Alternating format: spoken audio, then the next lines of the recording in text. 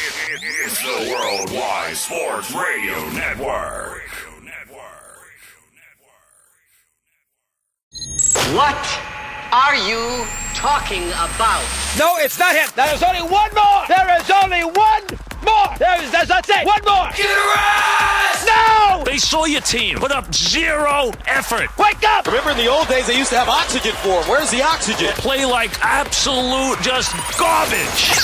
This is the Sports Loudmouths. Yay! Man, can you keep it down? I'm trying to introduce here. With Errol Marks and Speedy Beatty. You're not even a has-been.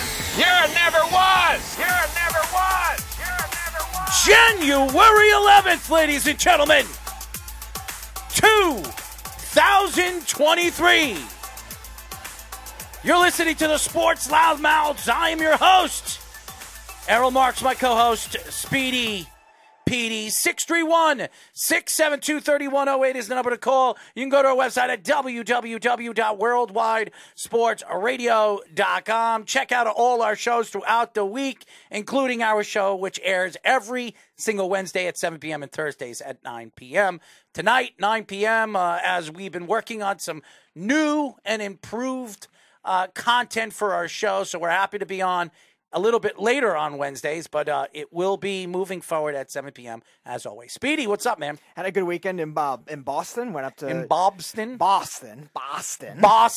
Yeah. Yes. Boston. My family. I didn't get to go to this, but my family ended up going to the one of the outdoor hockey games. There was at Fenway Park. There was a lot look of at that. them, and we also celebrated my brother College Aiden's- hockey, right? Yes, Northeastern against UConn. Battle of the Huskies. Yes, The Huskers. no, that's Nebraska. I know. Also celebrated my brother Aiden's 20th birthday. We went out to this. Do you want me to sing happy birthday? You want to sing happy birthday? No, to I Aiden? don't. Okay, But I could if you want. I didn't Is he think listening so. to the show? We'll see. I'm not sure. I could sing to him. I'm not sure. Anything is better than you try to sing to that UFC guy or whatever you did. Please. When you Oh, did that God. like 3 years ago. Yes. I guess anything's Tom better than that. Sconzo. Yes. He actually runs the Bare Knuckles over there in Oklahoma. So, yeah. Is that direct competition to Sean Merriman's company? No. Sean Merriman doesn't do bare knuckles. Okay. He does MMA. All right.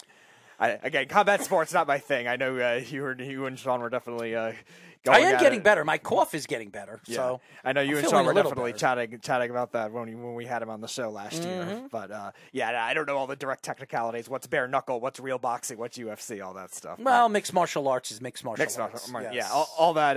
I just classify it as combat sports. That's all I ever. It do is it as. combat Okay. sports. Yes, all right. bare knuckles is now combat sports. Yes. But overall a fun weekend. We actually went to a golf place. It's a lot like Top Golf, but it was even more exclusive than that. They had all these different colorful things, all these different game modes with golf too. Yeah, it was very interesting. And we went same kind of thing with this billiard and bowling place too. It was like all glow in the dark. It was like a large You like it glowing in the dark, don't it was, you? Yeah, it was like this large ballroom, and it was very interesting. With a lot of different things in the mansion. We actually stayed in a mansion too. That was like You stayed in a mansion? We said, it was an Airbnb. We stayed in a Look at you. mansion. It was like a 19th Any century. jacuzzis? No, it was like a 19th century. It was like an old fashioned. How many were there? How many were you? But you saying seven people. Seven. So how and then many- there was another. So I thought it was your brothers and you no, it was and his girlfriend. It was my whole family and his girlfriend. So your mother and your father. Yeah, they were there too. You didn't say that. Oh, I didn't. No, you didn't say that you were with I your said parents. my family. Yeah, I did say my family. You Okay. said it was just your brothers and his girlfriend.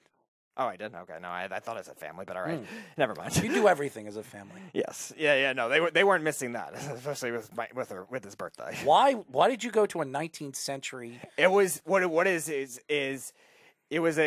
a mansion that had a lot of historic stuff with Boston, and also had a lot of Was it like a museum by itself? kind of. Yeah, it was like a smaller museum. We actually also went to another museum. Too. Was it That actually- haunted? Too. No, I wish, but no. That would have been funny. We also Hold went on, to. you want it to be a haunted Why not? mansion? I feel like that could be interesting. A spooky mansion. Spooky mansion with ghosts and I all think that would- crazy I think stuff. that would be cool. You think that would be cool? Yeah. You'd be sleeping in your bed, dealing with ghosts, going under the covers, and maybe seeing I think that things. would be an interesting experience. Yes. Do you think they'd be interested going under the cover and looking at you naked? I don't know. I mean, you do I don't sleep, sleep naked. What do you so- sleep with? Do you sleep with boxers? What do you sleep with? Pajama pants and either a warmer shirt if it's cold or a short. So you don't shirt. sleep naked? No. Why not? No, I don't sleep naked. You don't like the nice satin sheets against your back? No, because if I take my shirt off for too long, I get itchy, so that doesn't help either. So you don't like to sleep naked. Okay, we No. got it. No, I don't. Interesting. Does any of your brothers sleep naked? I have no idea. You should ask them. I'm not curious about that. I mean, could you imagine a ghost go under, the covers when you're naked? Yes, I could. But I think that ghost would probably screech more than you would. maybe. I mean, we all know about you. What about your brothers? If they don't do that either. How would you know that? I don't know. I haven't asked them. Why would but anyone you- evaluate if people screech? Again, it's just a question that I'm asking you. So, anyways, we have a great show lined up for you guys. We do not have any guests tonight. We'll have 2 of them tomorrow. There's a lot of content. There's a lot of stuff that we have to get into. So I think it's better off for 3 hours just getting into the content, getting the fans involved with the show. And you guys can call the show. Again, the number is 631-672-3108. Mike LaFleur is no longer the Jets offensive coordinator as they both decide to part ways with one another in just 2 seasons. The Cardinals fire Cliff Kingsbury. Will also look to trade DeAndre Hopkins in the offseason. Oh, New York Giants. Mm-hmm. Sean McVay says he is contemplating stepping away from coaching. You know what that means, right? Sean Payton. Sean Payton. If Sean McVay is thinking about walking away, obviously he's interested in another job, and he knows the Rams have no future. He won his Super Bowl, so why not walk away and give it to, Sean Payton, and a guy One Sean or the other, yeah. Well, he wants to go to L.A. Yeah. He wants to work out west, so that makes sense. Carlos Correa signs back with the Twins, not the Mets, on a 6-year, $200 million mega deal. Team options for at least 10 years, which can make him a $270 million player if he has 600 plate appearances in the final year. So that's interesting. Yeah. There's the incentive. We were trying to figure out what they were. That's an incentive, all right. Kevin Durant out for at least a month with another MCL sprain. Tua officially out. Lamar Jackson still not practicing for the playoff matchup, so that could be done for Baltimore as well. I think if Lamar Jackson's smart, he sits out for this playoff game because he is going to make a lot of money in the offseason, and he could be a free agent or could be traded. So protect himself and get a lot of money in the offseason.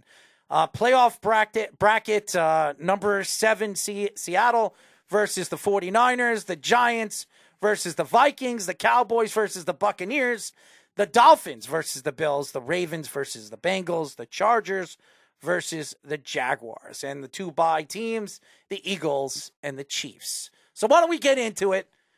And it has to start to this because this is where the news was breaking. First, over the last couple hours, actually early this morning at 10:30 a.m., I get a text from Josh Silverberg, and he tells me that one of these very known reporters said that Mike LaFleur is out and said that it's gone. He's gone. Thank God. Let's move on. Let's get a veteran offensive coordinator in to help Zach Wilson develop.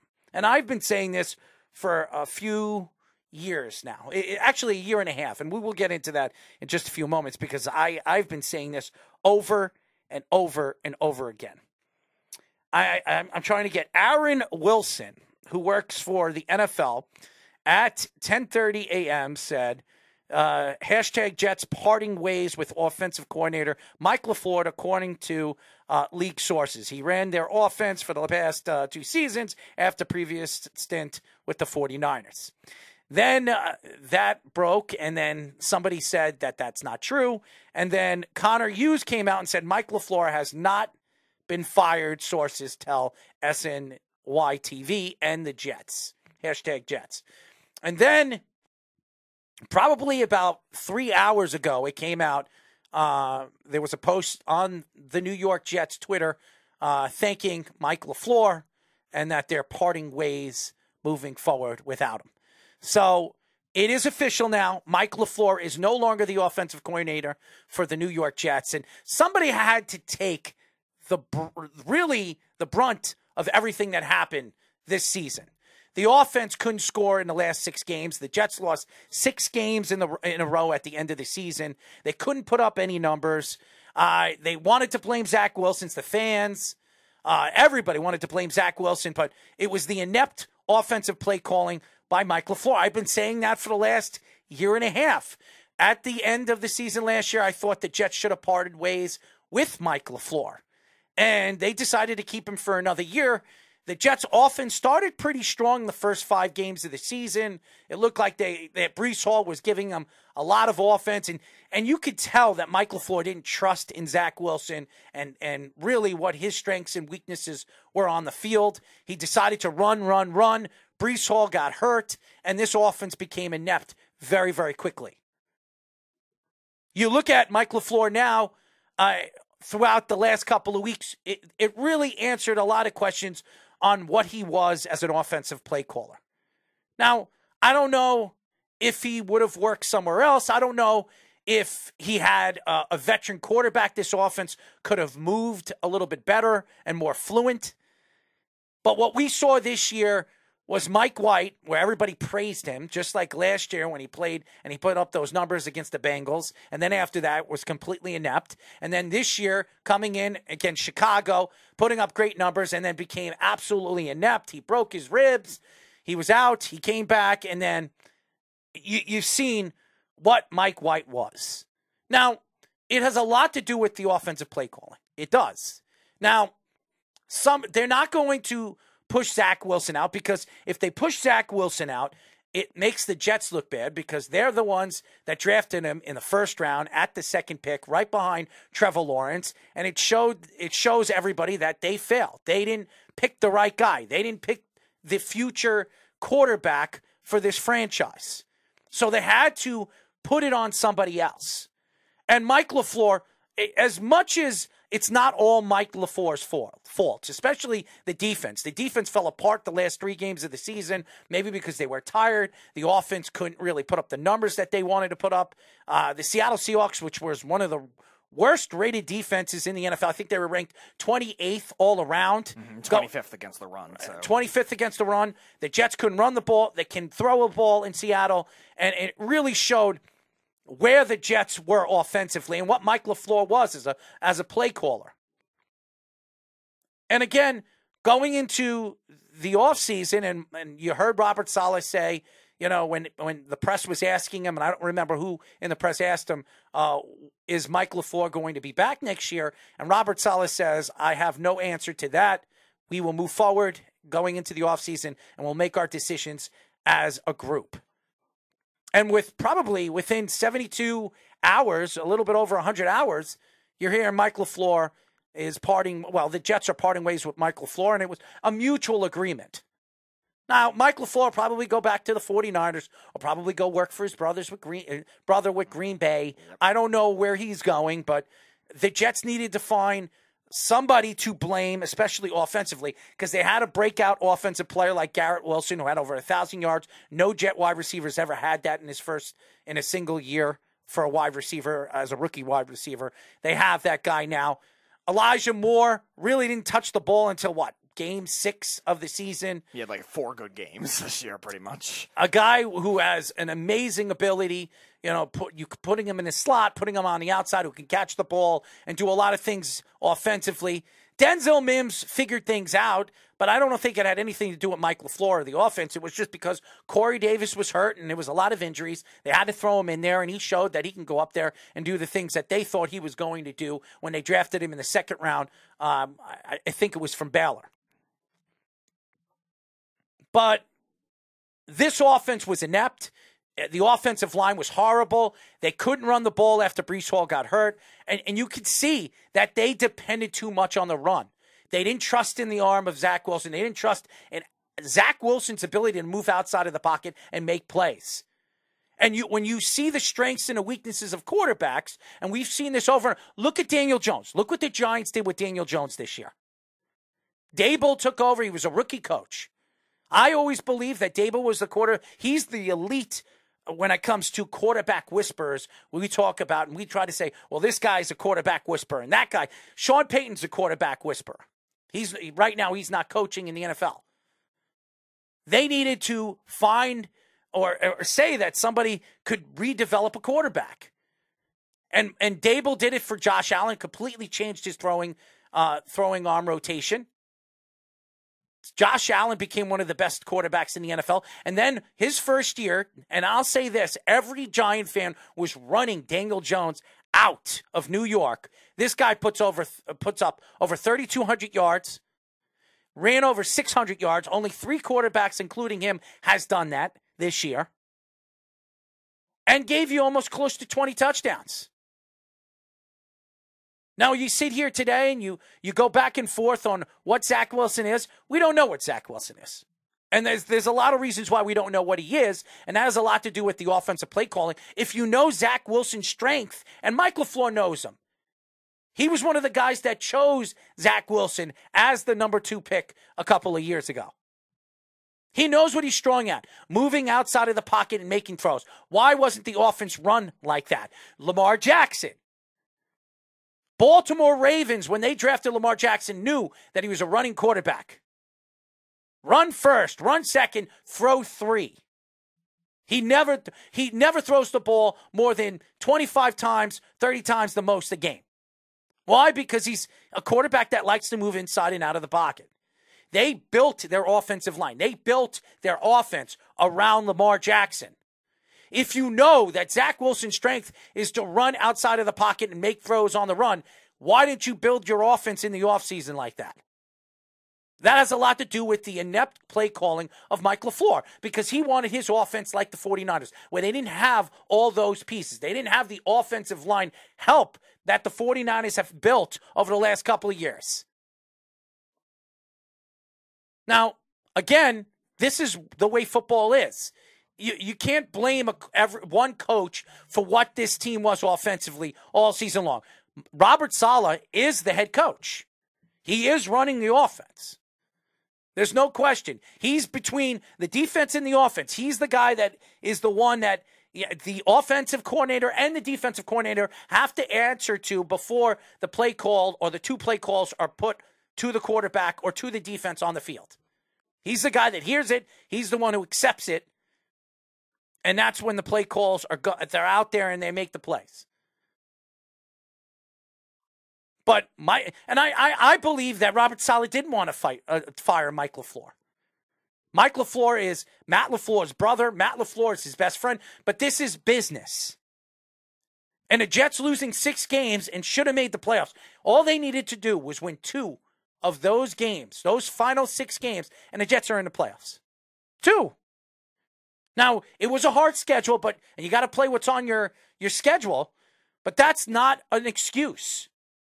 You had a chance to win. You should have beaten the Patriots both times. If they won those 2 games against the Patriots, they're in the playoffs. Mm-hmm. You want to blame a little bit on Zach Wilson? Yes. Zach Wilson was inept offensively this year. He was. But it has a lot to do with the coaching, the development of the kid.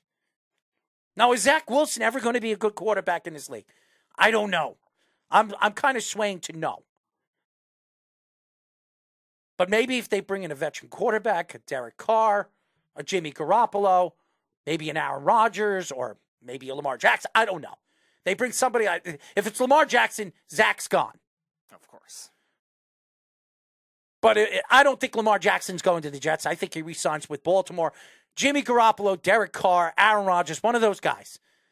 Those guys are going to be there 2 years, 3 years the most. Zach Wilson will play behind one of them. I don't care what Zach said to the press the other day that he's going to make that, whoever they bring in he's going to make that quarterback think of hell when they're on the practice field. Good luck. It doesn't matter. It doesn't matter what he says. It doesn't. There's a reason why they're going to bring a veteran quarterback in that can make the plays and make the throws is because he couldn't do it this year. He couldn't. And the Jets are out. So Mike LaFleur gets fired. The Jets have to move on. Now, there are 3 offensive coordinators that I've been reading that the Jets are very interested in. You want to hear who they are, Speedy? Alrighty. What do you got? All right. Gary Kubiak. A guy that's been in the league for a while. He was a head coach for the Broncos, won a Super Bowl. He was also an offensive coordinator for the Baltimore Ravens when I think they won the Super Bowl. Yep. He's won a couple of Super Bowls. The guy has been away from football for a little bit because of his heart problems. He's a guy, the Jets need a veteran guy in that locker room with some of the young coaches that they have there. Kubiak would be a great offensive coordinator for the New York Jets moving forward if it's him. Cliff Kingsbury is another guy that the Jets really, really like. He has developed quarterbacks, as we all know. Patrick Mahomes, when he played for, I think, Texas Tech, if I'm not mistaken. Yep. He's worked with Kyler Murray. He's worked with some of these good quarterbacks, developing and helping develop these kids' skills. So if they bring in Cliff Kingsbury, I think he could help Zach Wilson develop his skills in the NFL. And there's a third guy, a guy that a lot of people have been talking about over the last couple of years. Could you name that guy, Speedy? I heard Frank Reich as another name they were looking at, too. Frank Reich is another guy that has been a very good offensive coordinator. He's helped develop quarterbacks in Philadelphia. He's won a Super Bowl as an offensive coordinator. Frank Reich is probably, to me, out of all three of those guys, the guy that I would bring in. A guy that's very good with young quarterbacks. He works very good. He's had his background when it comes to working with college quarterbacks. And I think he would really help develop Zach Wilson. And it'll give him a couple of years to really dig in and give him the information that they need, this quarterback to need to be a successful quarterback in the NFL. Yeah, I think Reich is actually perfect because I think even if the Jets do bring another veteran quarterback too, then Frank Reich, we've seen him work with older quarterbacks after Andrew Luck retired and make the Colts not necessarily a powerhouse, but sustainable competitive team. They had Carson Wentz. He had his most efficient season since his MVP season. Phillip Rivers, again, didn't have a great year, but still was efficient at an older age. Jacoby Brissett, a guy that was supposed to be just a journeyman backup quarterback, actually had good numbers with the Colts. They were 6-3 at one point that season and looking like a playoff team for a while. So Reich has a lot to do with that too. And then the same kind of thing with somebody like Zach Wilson. I think he's a guy that could definitely learn from somebody like Frank Reich. Different scheme. The Eagles with a lot of young quarterbacks when he was there, even when Foles was younger too, even when not Chip Kelly was there, but again, Foles that right after that stretch, even before his MVP year, and then Wentz as well. With the MVP year. So I think he has that's a guy that has a chance to bring leadership there. Kingsbury, I like it from a quarterback development perspective, but you would hope that the play calling the way he did this year doesn't get in the way where he's using all the players the wrong ways. And then Kubiak, he hasn't been coaching in a while because he had heart issues and health issues towards the end of his coaching career in Denver. So but he has so much experience working with quarterbacks. Experience where I think he could be kind of a consultant. I don't know about a raw offensive coordinator, but at least he could be some kind of a consultant where I think that could end up helping Zach Wilson's development, though. So I do agree with it on that facet, too. As far as the actual firing itself, I didn't think they would actually do it, but they made the right move to do it, and it proves one thing. Joe Douglas does not have like these personal help where, all right, you're my guy, I have to keep you. No. Adam Gase was the one that recommended bringing in Joe Douglas. What did he do? Fired him when he wasn't doing well, his second year in the league. Same kind of thing with LaFleur. He has no patience. Joe Douglas has no patience right now. He needs to find a way to put this team in the playoffs. This team has been out of the playoffs for 12 years. They had a chance to make the playoffs this year and completely choked at the end of the season. 6 games in a row losing. They lost 2 games against the Patriots when they should have at least won 1 and put themselves in a good position to at least win one of those 6 games, and then they'd be where they expected to be. So this is a team that has been really lacking at the quarterback position. And something with the offensive coordinator is that they need to find the right guy. It can't be just, well, I know this guy, I respect this guy, I'm going to bring him in. You need to find the right guy that's going to help develop this kid. Because if you think that this kid is the guy, and you expect him to sit the bench next year and watch whoever you bring in there, the Jimmies, the Derricks, or the Aarons, whoever you decide to bring in, even Mike White. And I don't think it's going to be Mike White. I think the Jets already know Mike White will not be with the Jets next year, especially with the fans. You cannot bring that kid back. You cannot, especially the way the fans treated Zach Wilson. They have to bring in a veteran quarterback that's going to sit on the bench and help this kid develop while he is playing as the number one guy. Mm-hmm.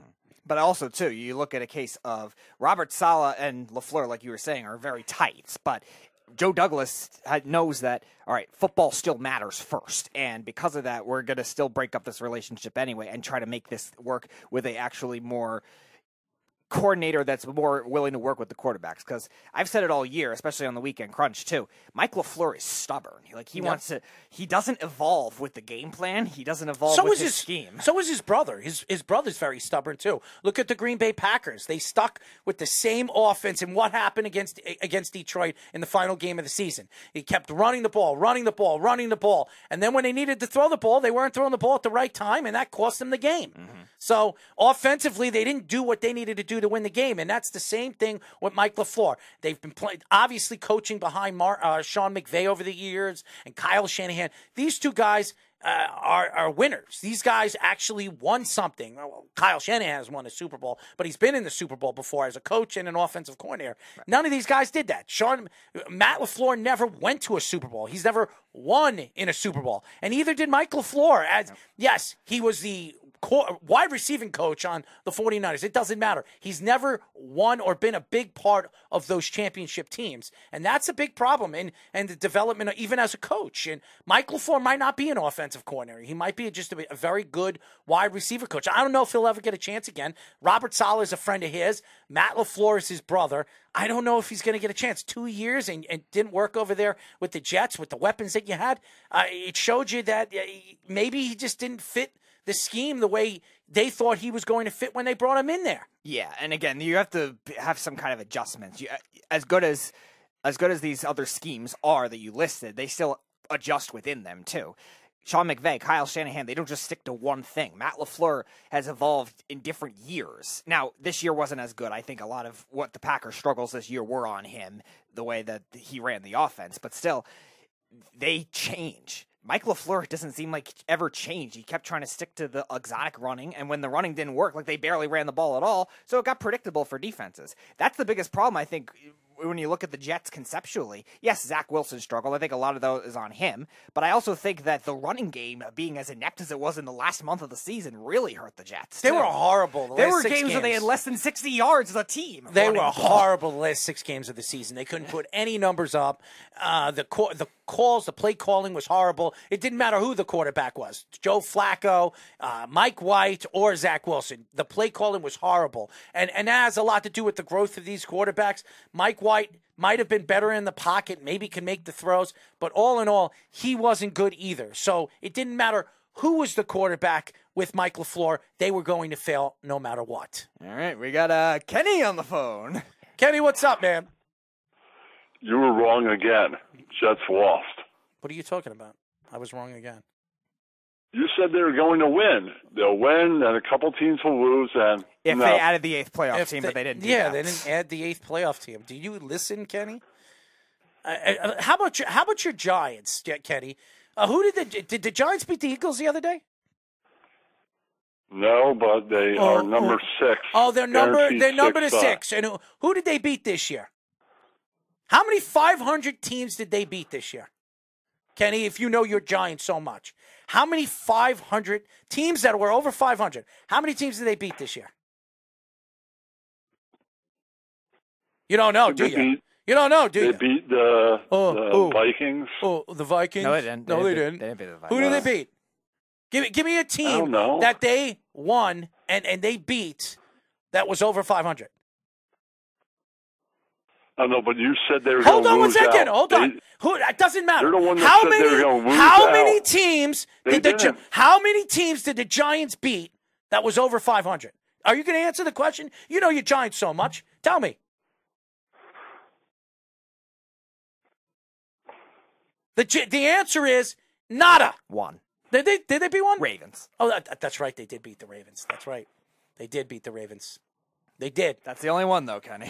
They beat the Ravens. Everyone else was either. That's right. I thought it was none, but I just remember the Commanders Ravens. were 8-1. You know what it is? So I don't even think of the Ravens right now because they snuck into the playoffs. I don't know how they snuck into the playoffs the way they played this year, and they don't even have Lamar Jackson. But honestly, you talk about the Giants, and yes, they make the playoffs, Jeff. Who cares? They're in the NFC East. Okay.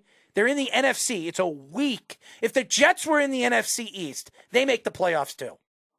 They win 10 games easy this year. Easy. With the Giants schedule, the Jets, am I right or wrong, Speedy? No, you're probably right. They win 10 games this year. They're in the playoffs. Okay? The Jets are in the AFC East. That doesn't make any excuses. Who cares? But it's just funny how a Giant fan says the Jets suck. But guess what? Guess how many 500 teams the Jets beat this year? Kenny, do you know that answer? I don't know that. I do. They beat 3. Okay? They beat 3. So you sit here and you tell me, oh, the Jets suck. Okay? They beat the Buffalo Bills, one of the best teams in the league. Who did the Giants beat? The Baltimore Ravens? They're not even making the play. The Baltimore Ravens are sneaking into the playoffs. They're going to get eliminated. Lamar Jackson's not even probably playing this week. Lamar Jackson wasn't even healthy when they beat the Ravens. So you sit here and you tell me the Jets suck. Okay. And I like the Giants. I've stuck up for Daniel Jones all season long. I think he is a good quarterback. I think he could be a top 10 quarterback in the league. But when you come out and you attack the Jets saying they suck, how could you sit here and tell me they suck? The Jets' defense was in the top 5 in almost every single statistic. Where was the Giants? The Jets didn't allow a 300-yard passer all year. Where were the Giants? Huh? The Giants didn't lead the league in anything or in the top 5 in anything this year. Except Daniel Jones, top 3 quarterback as far as running the ball 600 yards and over 3,200 yards. Only 3 quarterbacks did that. If you want to take the credit for that, and Saquon Barkley running over, 1,300 yards. That's it. They did nothing. They made the playoffs because they're in the NFC East. That's why they're there. If they beat Minnesota, I'll be very surprised. They're not beating Minnesota. And when we do our picks tomorrow, I'm going to tell you why they're not going to beat Minnesota. But what about my show? Sunday, no? Sunday what? What are you talking about? You said that I would have a show on the network. You want to do a show, Kenny? I pitched this show. Okay, you're going to pitch me a show. Okay, how I long? already pitched it. All right. Well, you're going to have to pitch it again. I'm busy, Kenny. I had to deal with a lot of crap over the last couple of weeks. So you pitch it again, and we'll talk about it. And maybe if you can put something, it can't just be you, Kenny, because you sit there laughing. You better give some good information, because if you're going to sit here and try to sell me on something, if you want to do a show, bring somebody. Maybe bring in Snug. Maybe Snug can help you. Maybe a little comedy. It would be fun to listen to. Maybe Jeff. Maybe I'll let Jeff speak, even though he annoys the hell out of me. You said, remember, you don't have a countdown show. I don't have a countdown show. So if you want to do a countdown show, we could talk about it. But you need to bring somebody else on. It can't just be you, Kenny. Well, I have people. Oh, yeah? Who do you got? You got your connections, Kenny? I have my friend Stephen Blush. I got Joe Booney. I got a couple other people. You need some comedy. So you need to find somebody else besides those guys. You need to find something that's going to lift you up. Snug and Jeff could be on the show. All right, so you can bring them on. That'll be great. You're warming Snug's heart right now. Yeah, but with the cupcakes. Oh. What? With the cupcakes. You're warming Snug's heart right now. I feel like this is the dream for him. You like cupcakes? Snug loves them. Snug the cat is the best commenter. Yeah, he's the best because he loves you, okay? That's the only reason why. And it's so funny. Kenny, his favorite person. What is Jeff saying over here? What idea. Garbage is he saying over here? It's sneaky. He always tries to sneak attack me when it has nothing to do with me. But anyways, Kenny, I just want you to know something. When you come out and you say that a team stinks, you have to have a reason why they stink. You can't just say, well, they stink. Because honestly, you didn't give me one reason why they suck. Besides, they don't have a good record. They don't have a good record. They're in the AFC East. Okay? They're in the AFC. Look who they had to play this year. Look at their schedule, which is the 5th hardest schedule in the NFL. The Giants had the 3rd easiest schedule in the NFL. You're gonna argue that? You're going to say that? The only thing I could say about the Giants that was amazing this year is they had no wide receivers. And Daniel Jones put up pretty good numbers without any good wide receivers. That's about it. Their offensive line stinks. Their defensive line is They got maybe 1 or 2 guys. They have no wide receivers. Saquon Barkley's going to be asking for a big contract. Their special teams is not good. Their coach is good. I think he's all world. I really do. I would say their whole coaching staff's pretty good. Yeah, Wink's good too. I like him too. And so is Kafka. I think he has an offensive coordinator. He's been good. I think they have a good coaching staff. That's it. The Giants are where they are today is because of their schedule and how the schedule fell to them. That's it. That's about it. It's the only thing you can sell to me. So you sit here and you tell me that somebody stinks. Before you say that somebody stinks, a team stinks, you have to have a reason. Just because of their record, that doesn't sell me. Because they're statistic-wise, they were good in a lot of ways. And maybe if they had a guy that could call plays and make the right play calling in certain games, maybe the Jets win. And maybe they win those 2 games and make it to the playoffs as a 6 or 7 seed. Their quarterback isn't that good. No, their quarterback isn't good right now. That's a lot to do with the offensive coordinator and the coaching staff. As I just said, that's why they fired Mike LaFleur. Daniel Jones. Well, let me ask you a question. Let me ask you a question. Did you think Daniel Jones was good last year at the end of the season? I thought he Hold on. That's not my question. Did you think Daniel Jones at the end of last season, after they fired your boy, who's now the co-offensive coordinator for the New England Patriots, who, by the way, didn't make the playoffs, Jeff. Ha, ha, ha. Okay? Let me ask you that question. Did you think that he was going to be a good quarterback in this league? Yes or no? Honestly. I thought he had a good future.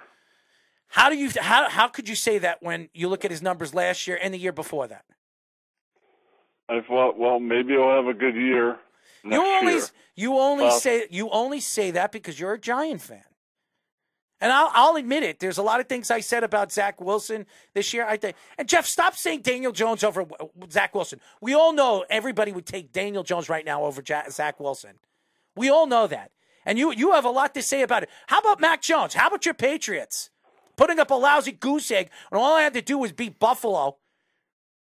And maybe the Jets pull off that win against Miami. Your team makes the playoffs. They didn't even need Miami to win. They just needed to win. There you go. Your team put up a lousy goose egg. Your Bill Belichick put up a lousy goose egg. What are you going to say about that? Oh, they weren't good. Oh, I didn't think they were going to make the playoffs. You say that all the time, Jeff, and when they do it, you like to stick it in everybody's face. You said the Boston Bruins were going to stink this year in the first half of the season. They're the best team in the NHL. And then you brag about it when you watch it. Because you're just full of you-know-what, garbage. Everything that comes out of your mouth is garbage, okay? You so-called think you know everything. And, you and Mikey C are perfect. You think that you're 90%. You think you're not. Actually, you probably think you're 98% right. And Mikey thinks he's 90% right. 2 guys that are 90% wrong on everything that comes out of their mouth. And you attack everything everybody says because you think you're right when you're wrong. Mikey C still wouldn't stick up for Daniel Jones this year. I love it. Ladies and gentlemen, put your hands together for A.K.A. Jeff from Tampa. Yay! You stink. Anyways, Kenny, we really appreciate your geese walking, your geese talking. And just remember, you want to talk about a show? We'll bring a show on the network. You need to put something together that makes sense. And before you attack a team and say that a team stinks, when you go on the feed, make sure that you know what you're talking about before you attack them, because it doesn't make any sense. Just because you hate the Jets, just like this idiot over here, Jeff. He's an idiot. He hates the Jets. So no matter what happens, he thinks the Jets stink. No matter what, the Jets make the playoffs, they stink. The Jets win a first round, they stink. You know why? Because Jeff said so. I will think things over before I crack on someone. There you go, man. I love that. Right, before I make a there you go. comment. You know, before you go to bed every night, you say something to God, and you say, thank you, God. Thank you, God, that my Giants made the playoffs. You know? That'll be your carryover test, Kenny. Otherwise, we have to make you relive that Simpsons meme on the chalkboard. I will not discredit a team without knowing why. And you'll have to write it Kenny, like 10 let me ask you times. one more question before I let you go, because we got to get back to our show. Could you tell me, out of your Giants season, so far going into the playoffs, what has stood out to you more than anything? They have a really good coach. That's what stood out of everything that you've seen so far this year. They have a really good coach. They have a good coaching staff. Do you know what their coach's name is? Dable. Okay, all right. That's something I like that. Kenny, I give you an A+ on that. Good job, Ken. Ken, thank you for calling the show, bud. I love you. We'll talk. All right, man. Reach out to me. Reach out to me on Facebook Messenger. We'll talk about your show, okay? Make sure you have everything, logo and everything, and maybe you talk to Snug and Jeff. Maybe they'll add a little bit of commentary to your show and maybe no stupidity. Kenny from White Plains, America, who's not smoking wax anymore, and he barely drinks. So there you go. Some greatness over there. I'm sure somebody's... That is Jeff. Do you want to put him through? Or? Yeah, put him through. Right. Put him through. Before we put him through, I just want to let Jeff sit there for a second. The Cardinals fire Cliff Kingsbury. Will also look to trade DeAndre Hopkins, obviously, with the whole DeAndre Hopkins thing. With the steroid abuse, missing 4 games in the beginning of the season. It did really play well when he came back. He did. He played well initially the first couple games, Yes. then he started to struggle a little bit. But again, that wasn't just him. They just had so many injuries on the offense. The play all at calling, once. too, was horrible. Well, yeah, that's what I was saying before with Kingsbury. They have all these different prototypes that they used all wrong. And big-bodied receivers were doing their offensive short line routes. stunk, too, man. Their offensive line wasn't that bad, though, compared to, Kyler Murray's rookie year. The last 4 games of the season, they couldn't protect Kyler Murray. Well, yeah, they were down for where they were playing in the beginning of the season. It's kind of like what we were saying with Russell Wilson last year. Like the Seahawks offensive I mean, not line. the last 4 games. I'm sorry. Kyler Murray tore his ACL, I think, a game. Right, his last 4 starts. Yes, I think it was... the Patriots game. Yeah, the Patriots game when he tore his ACL. I mean, why did he tear his ACL? The offensive line couldn't protect him. Well, yeah. Now, here's the thing, though. It's the same thing we were saying about Russell Wilson, though, towards the end of his Seahawks career. Their offensive line was actually a lot better than the previous 4 years before that. It was the same kind of thing with Kyler Murray. Kyler Murray, his first 2 years, the offensive line was abysmal. Then last year it was good. This year it was down compared to last year, but it still actually was not the main issue with the team. Their running game was very inconsistent. Their receivers were all being misused because they were using a smaller Rondale Moore on more tricky routes that, again, was not built for a bigger-bodied receiver. Greg Dortch was pretty good for a while. Trey McBride was a kid I liked out of the draft a lot that they didn't use in the right way, and I think Kingsbury did that a lot. James Conner, who was a power back, was being used as a pass-catching back. It was all very weird, the way they were doing their offense, and that's the biggest problem that I had with that kind of thing. But I think as a whole, when you look at the Cardinals, the way they're structured, they have the talent if they can just get that kind of coaching and they can stay healthy, but they have a lot of injuries too. What do you think about Bevel going to the Jets? Darrell Bevel.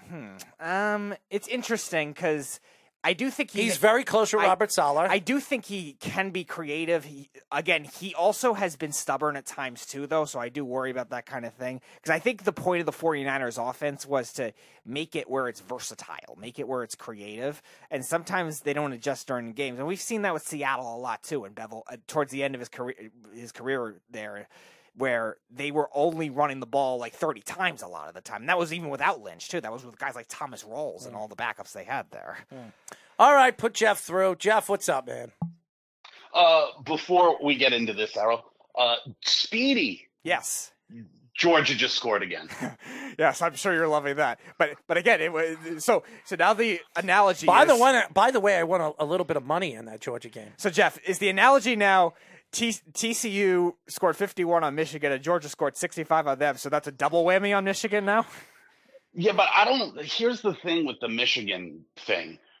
And look, both teams made mistakes, and it is what it is. However, they didn't really score 51 on Michigan because they had two pick sixes, okay, right? So fair. It's like – so I would like to crap on them and be like, yeah, but here's the thing with the college football playoff where I stand. Lincoln Riley can eat shit because every year he ruins it. And while the championship game might not have been what people wanted it to be, the semifinal games were better than they've been in a decade. Yeah, better than they've been in a decade. The TCU Michigan game, 1 billion points everywhere, back and forth, the whole thing, dude. Ohio State missing a field goal at the end of the Georgia game to win, and Georgia came back, the whole thing. 2 great semifinals. That was a classic, that game, Ohio State Georgia. Both of them were. Yeah. Both of them. Think about the last semifinal games we had. We had Alabama blowing out Baker Mayfield. That game was over by halftime. Right?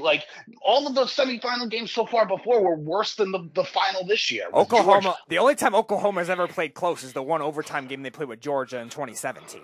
That was it. It's been miserable. So the semifinal games were at least good, and I mean it is what it is. But Michigan is who I said they were. They're a team that can only run the football, and when they have to pass it, they aren't very good. Well, I will say this, after watching that game against TCU, and I think it would have been a better game if Michigan played against Georgia. I think it would have been a closer game, not by much. I still think Georgia probably would have won by 25-30. Right. I mean, Georgia was going to put up a big number, especially the way they came out strong, and they were flying. And when TCU scored that 7 points and it was 10-7, everybody was screaming at Miller's Ale House when I was there, and I said, this game is going to be 37, 38 to 7 or 14 by the half. Yeah. And what was it? It was 38-7, and I knew the game was over after they scored 20. It was 24-7. Yeah, I thought the game was completely over. There was no way TCU was going to catch up the way Georgia was playing defense and put so much pressure on the quarterback, who played well throughout the season. So, I knew it was over from the first snap. Right, really? The very first snap, dude. When I tell you this, when I make this point to you, you're going to be like, "Oh my God!" Like it's obvious. But when Georgia lined up against TCU on offense or defense, didn't matter. And you looked at both lines. Did TCU have one person that was remotely the same size as anyone on Georgia? No. You're going to get killed. Yeah. You're going to get killed. That's just what it is. Like football begins and ends at the line of scrimmage. And you just saw how many, like, and I realize Georgia's a top program. They get a lot of top prospects, like that kind of thing, 5-star kids, blue chips, whatever. But when everyone on the line is over 300 pounds and the best you can do is a kid at 250. I think 285 with Horton is the only one, though. Right. Like, you're going to get pushed around. You're going to. I don't know. I don't even think TCU had a sack in that game. I don't even think they could. I think they had one. They had one. I think so. Was it in the second half? Because in the first half they didn't touch him. Right. Well, right. But if you remember the beginning of that game, like you said, like the first play for TCU or second play for TCU, they fumble the ball, and when TCU scored the touchdown after turning it over and only allowing the field goal, I was like, okay, well maybe it can be a game, and then it was just a boat race from there. How many undefeated teams have won a national championship? Oh, God. I think Georgia was the third 15-0 team. So only 3 teams. Right, but they're playing more games. Right, but they're playing more games now because of the semifinal. Well, it only used course. to be like the regular season. It used to be 13-0 or 12-0, depending on the conference championships. Yeah. So is Georgia the first 15-0 team? No, because I think Alabama. No, LSU was too. LSU and Alabama. Yeah, there you go. Yeah. Okay, so LSU. So there's very few teams have gone undefeated and won a national championship. So that's a pretty good feat.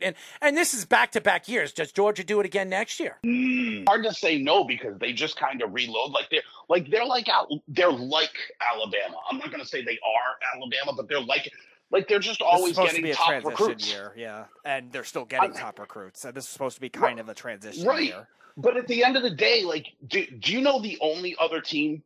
Can you name the only other team that offered Stetson Bennett a scholarship? Was it Pitt? I was hearing something about Pitt. Columbia. Really? Wow. Columbia. And how about Kirby Smart? I mean, back-to-back championships. I mean, a guy that was a big part of the growth of Alabama. You know, he started with Alabama. He practically, turned his back on Alabama football. Georgia. Georgia's going to make the national championship next year. Which if they do it again, I mean, how many teams have won back-to-back championships? Because this is something when you maybe Alabama. I mean, it's pretty amazing. And Georgia football, if you remember, before Smart took over the team, when was the last time they won a national championship? 1981, I think it was. Well, not that he was good, and this isn't a shot at the Jets because I'm going to mention his name, but didn't they win 3 out of the 4 Greg McElroy years? Oh, who, Georgia? Yeah. No, Alabama. I think 2. I think 2. Because Auburn was in between there. Right, but they won his junior and senior year, I think, and then wasn't that the start of the Jalen Hurts stuff? Didn't Jalen Hurts win McCarron was in between there. He was one of the McCarron. You mentioned Greg McElroy. He took shots at Geno Smith when he was the Jets quarterback, said he will never amount to anything in the NFL. I remember him saying that, and then a couple of years later, he takes the Seattle Seahawks to the playoffs. Okay, so what is that? What is that? Where's Greg McElroy now with all that? I mean, besides doing CBS, probably making more for CBS News. Yeah, he does. He works for CBS. He's a play-by-play guy. He's a color commentator. Yes, and I would love to get him. By the way, yes, he does. Like him. Yes, he does. Yeah, he's a good broadcaster. Yes, he's a very good broadcaster. A quarterback that obviously does better when it comes to calling plays. When he's speaking on a mic than he was when he was playing as a player. Just like Mark Sanchez. Yeah. and I can pretty much guarantee you though that Georgia is going to be in the semifinal next year. Like if you have Speedy, I swear to God, pull it up. Besides the Tennessee game, find me one tough game on their schedule because they literally go opening week against Tennessee Martin, and then they play like UAB. Errol probably can't even tell you what UAB stands for. No, I don't. Yeah, University of Alabama, Birmingham. Like the Blazers. They play UAB, they play Tennessee Martin, they play South Carolina, they play nobody. They play Florida and Tennessee and nobody else. Vanderbilt's on the schedule. Yeah, it's Kentucky. Florida had a good. They got a good recruiting class this offseason, did they? Great. How'd that work out for Texas A&M? No, true. That's true too. I mean, Texas because Billy Napier stinks. Yeah, Tennessee on the road is their only tough road game because Auburn's not good right now. Vanderbilt's been bad forever, and then Florida, Kentucky at home are both at home. So the only thing that's interesting about that Auburn game though is because of the transfer portal. Maybe Hugh Freeze gets a bunch of prospects or something. A bunch of players come in. Yeah, I mean it's going. Right. It will be interesting going into the off season for college football because everybody expects Georgia to be good next year. Jim Harbaugh, by the way, just so everybody knows, Jim Harbaugh came out and said that he's staying with Michigan. He went for an interview. I doubt it. He went for an interview today with the Broncos. Some people say that he's probably negotiating a deal today, and he'll probably be introduced by the weekend as the new Denver Broncos head coach. So so everybody knows. That's what I would bet. That's what I would bet. He's out of Michigan. 100%. He's gone. 100%. And I remember when what's his name again? Carl was telling me that he's coming back to Michigan. I said, "There's no chance in hell." When one of his closest friends, when he was talking to the press and saying that he's on his way out, he's leaving, he's going back to the NFL, and I knew it. And then there were stories coming out with ESPN today that he is going for the interview with the Broncos, and the Broncos have a very good chance, like a 75% chance of landing him. So I believe. Have we heard? Yeah. Have we heard from Carl since the TCU game? No, he was on the show. Do a wellness check. He was on the show last week. He was commenting for a little bit. Carl's on Thursday's show. There was a lot of stuff going on with Carl over there. He was dealing with the storm over there. He didn't have an internet for like 2 months or 3 months. It's been crazy for Carl, but everything's okay as far as what I know, and happy that him and his family are up and running with electricity over there, which they didn't have like over a month and a half. It's horrible. And internet for like bad. 2 months or 3 months. So Carl was dealing with a lot of crap over there. But okay, Jeff, let's hear it. Let's hear it. All right. So you're good at trying to come at me for the Patriots, but the Patriots aren't very good. And you're forgetting a key aspect of this whole thing because this is what you do. With all due respect, and it's what you just did with Kenny. Someone will say the Jets suck and you try to attack them and their team to try I think the Jets suck too. In the last 6 games, they were horrible. No, you don't. You said elite. Okay. You said their defense was elite. I said their defense was elite. Okay? No, because then he took teams. He goes, well, they could beat this team, and then they could beat that team. But that doesn't make them elite. Their defense was elite. It was. Right. Not the last 6 games of the season. Right. No, they got to figure out how to stop tight ends. Yes. And you said it yourself. You can only play who's on your schedule. And by the way, the schedule is what the schedule is. You know years in advance who you're playing, except for 3 teams every year, because you'll play another team that finishes the same position as you in another division in the AFC and NFC, right? Mm-hmm. But you know years in advance that next year we play, and I don't know who it is for. It's the Giants. It's the NFC West and the AFC East is the Giants combination plus the Saints. But they rotate. They rotate divisions every year, so you know, and that's just the luck of the draw. That's just the luck of the draw. We don't know who's going to be good or bad. But attacking the Giants. I didn't attack the Giants. I didn't attack the Giants. No, I didn't. You did because. No, I didn't. Hold on. You did because you were like, oh, we played in the AFC East. The NFC East is no good. Well, the NFC East produced the best team in the NFC in the Eagles. And who did they beat this year?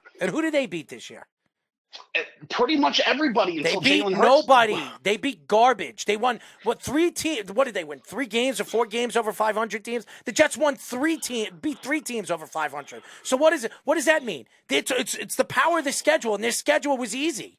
Now, I'm not saying the Eagles aren't good. I think the Eagles are a very good team. I think one of the more talented teams put together. But again, being that they're in the NFC and they're in the NFC East and they have to play against one another. They have to play the Giants. They got to play the Cowboys. So we all know about the Cowboys. They're choke artists.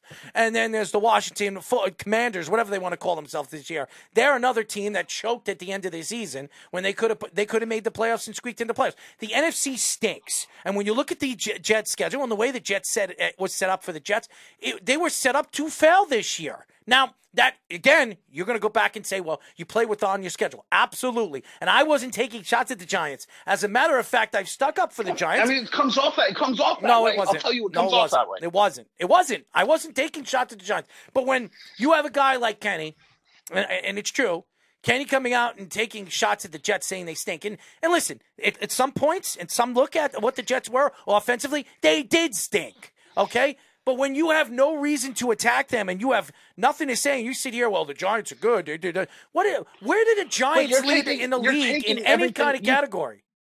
I think part of the problem is you take everything as an attack. If someone says the Jets suck, why don't you just be like, yeah, the Jets do suck. They do. But when it comes from a guy's mouth that doesn't know what he's talking about, and he's going to say that they stink when he has no recollection of what the team is and how they were built, I guarantee you, Kenny couldn't tell you 6 Jets on it. As a matter of fact, he couldn't name 4 Jets on the Jets team. Kenny pop quiz. Okay, right. He probably couldn't name them. I'm surprised that he can name 6 or 7 guys on the Giants.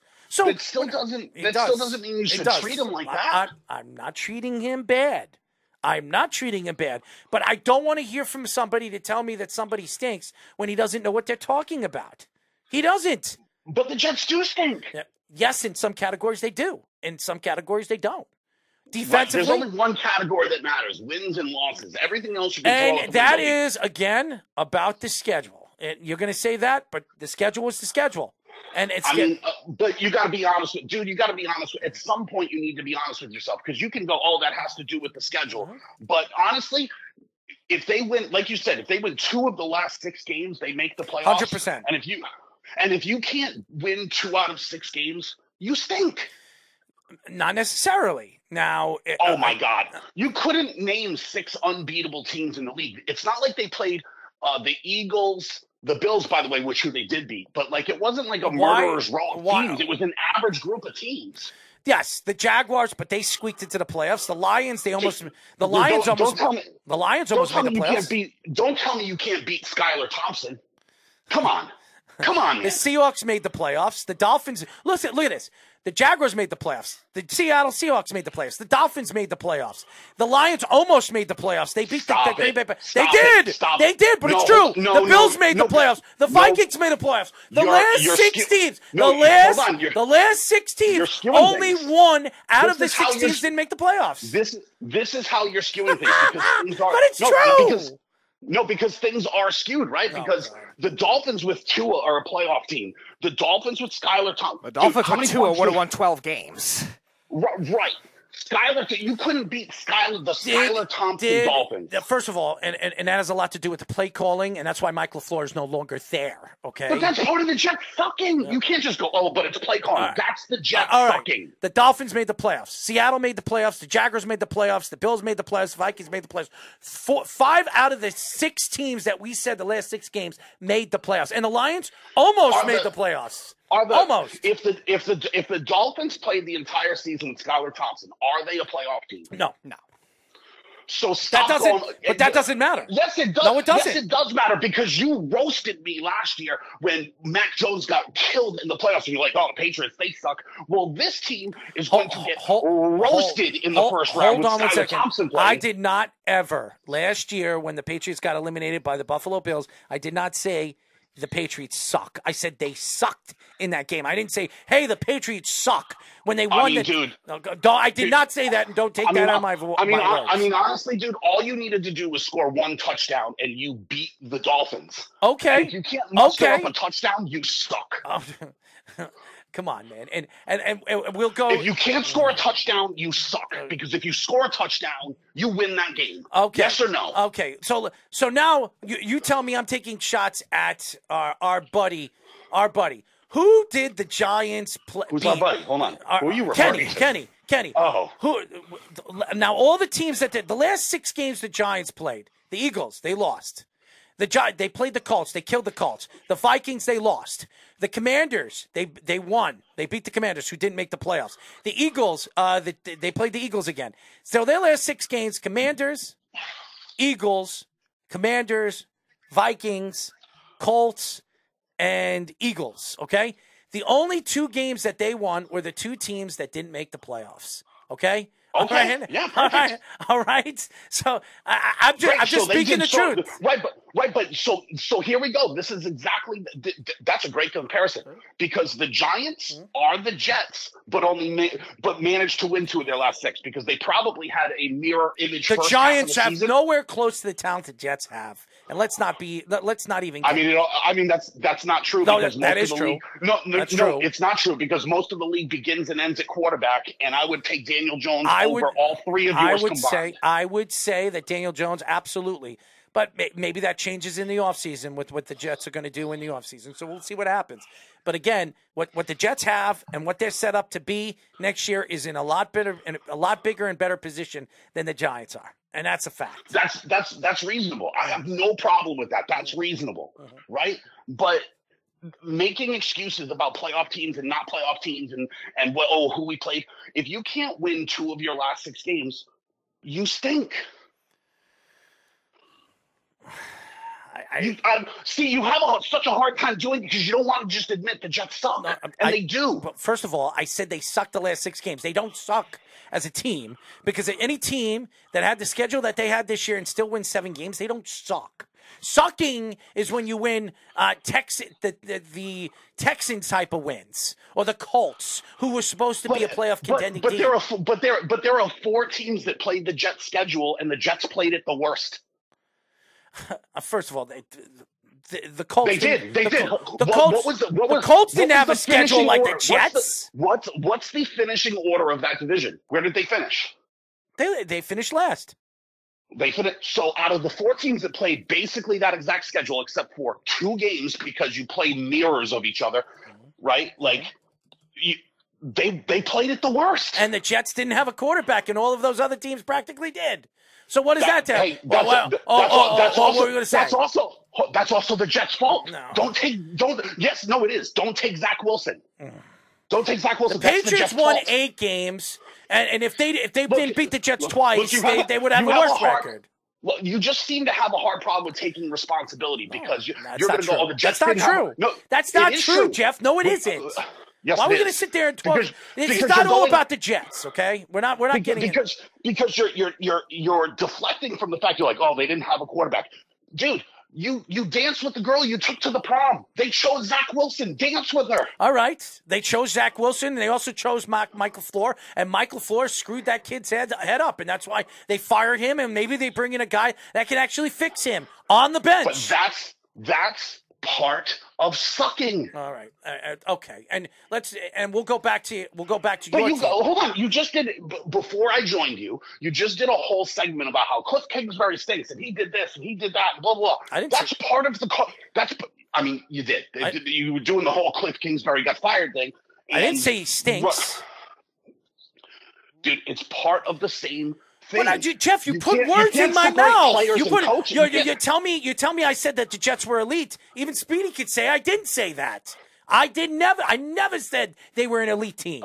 I said their defense was elite. That's what I said. You backpedaled the following week. You said the Jets are elite, and then you started naming teams. Are they better than this team? No, they. Oh, yes, I did. I did. The very next week, I said that they were better than those teams. Oh, I meant to say the defense. No, not the next. So no, you did say it and then backpedaled. The next day, it was a Wednesday. It was the next day, and I said, if Jeff is going to attack me the way I meant to say this. I said that I said they were all elite. I said they could compete with any one of those teams. Absolutely.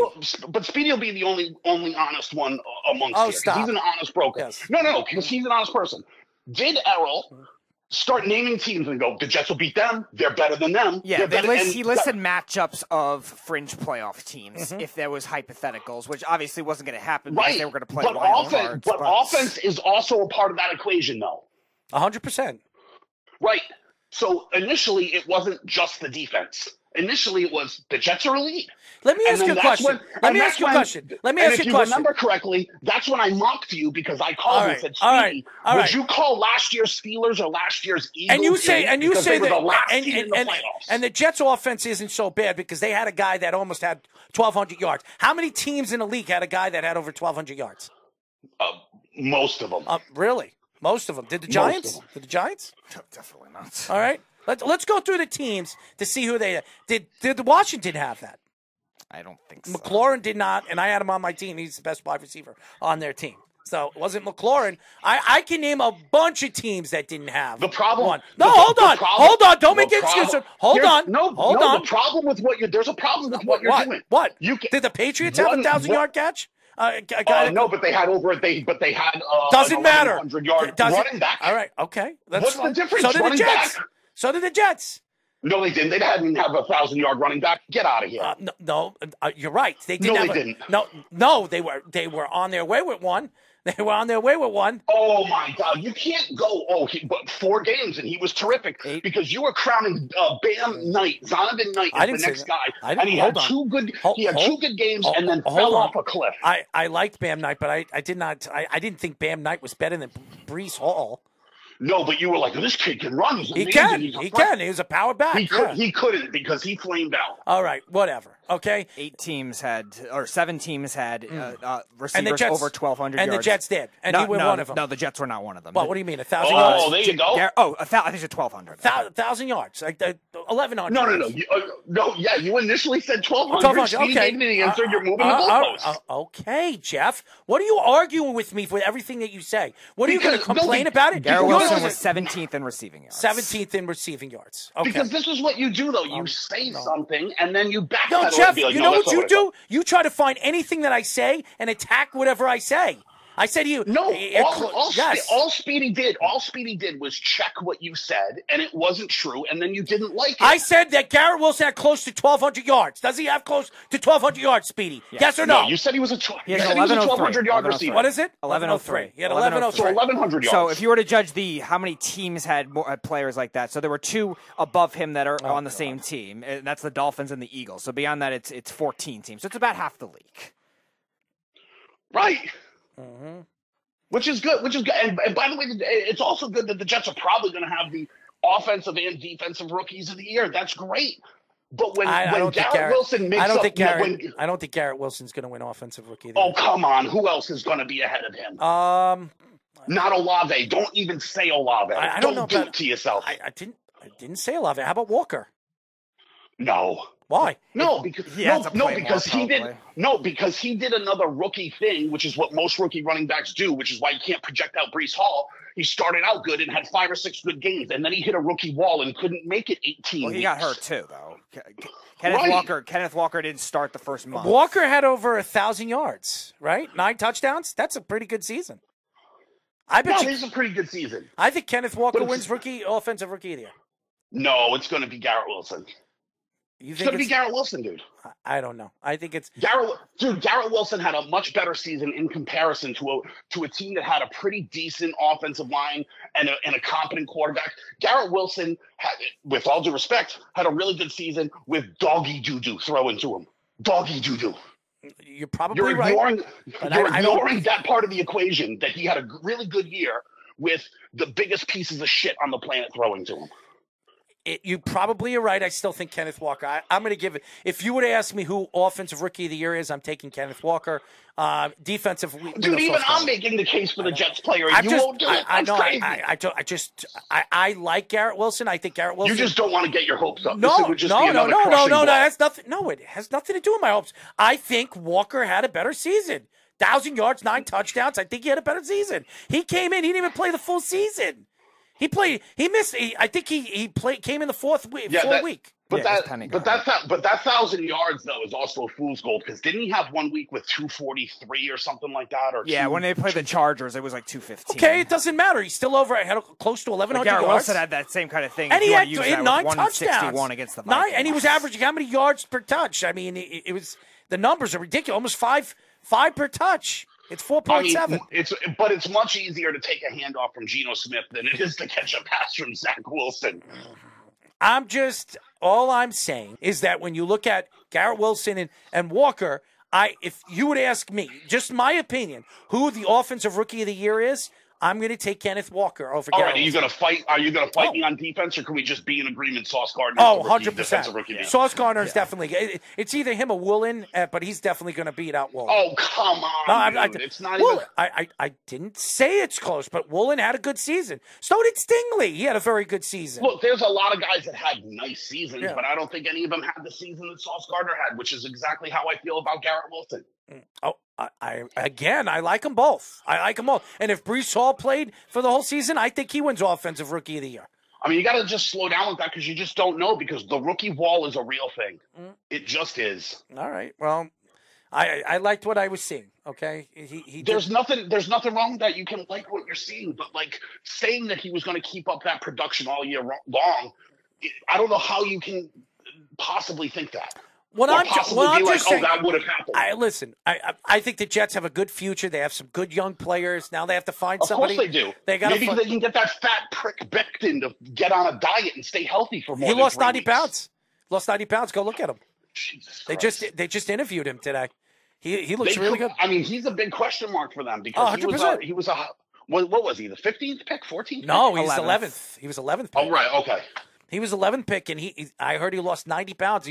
They just interviewed him today, and how they were taking pictures of how he looked. He looked really, really good. Now, I'm very poor with exactly where guys were picked. I can ballpark it, but it's not. No, it doesn't really matter where. Right. Honestly, the fact is he was a high draft pick, and they called him the big ticket. He had one of the better rookie seasons, and then he completely couldn't stay He was from Louisville, wasn't he? Yes, Louisville, yep.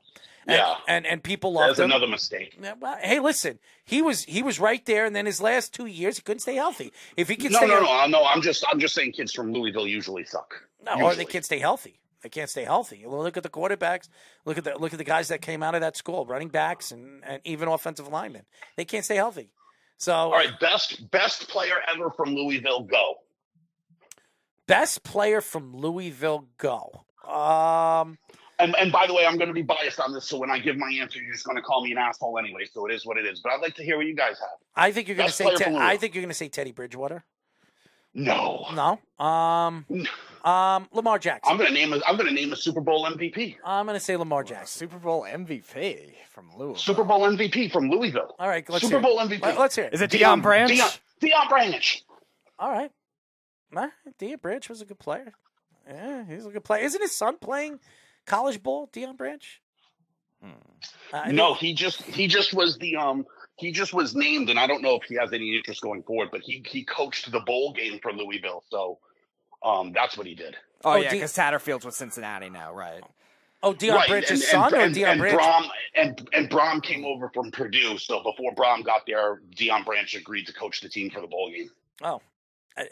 Deion Branch, okay, but Lamar Jackson. That's what I would say. Speedy, who do you got? Yeah, so at the end of the regular season, so he took a different position. I'm trying to figure out what that ended up being, but yeah, no, I would probably say Lamar Jackson just because of the Heisman, and then you even said it, Jeff. The year after, he had just as good, if not better, of a year with the Heisman than his Heisman year too. So he definitely did. He definitely did.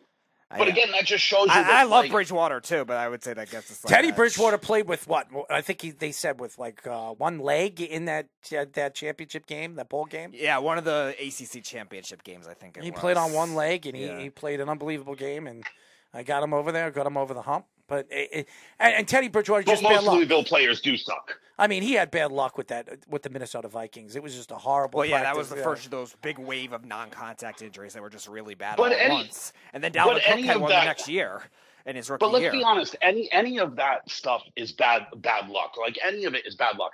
I'm not sure if you guys are going to remember a young running back that came out of Penn State named Kajana Carter. Yes, we do. I do remember Kajana Carter. Kajana Carter was top first-round draft pick, right? He was a first-round pick. Kajana Carter was projected to be like Saquon Barkley, basically. Top 10 pick, I think he was. And he took one cut in the preseason and blew out his knee and never again played. And do you remember what movie he was introduced as a player? You know, in a movie, you remember that movie? Sports movie. I don't. Jerry Maguire. Jerry Maguire.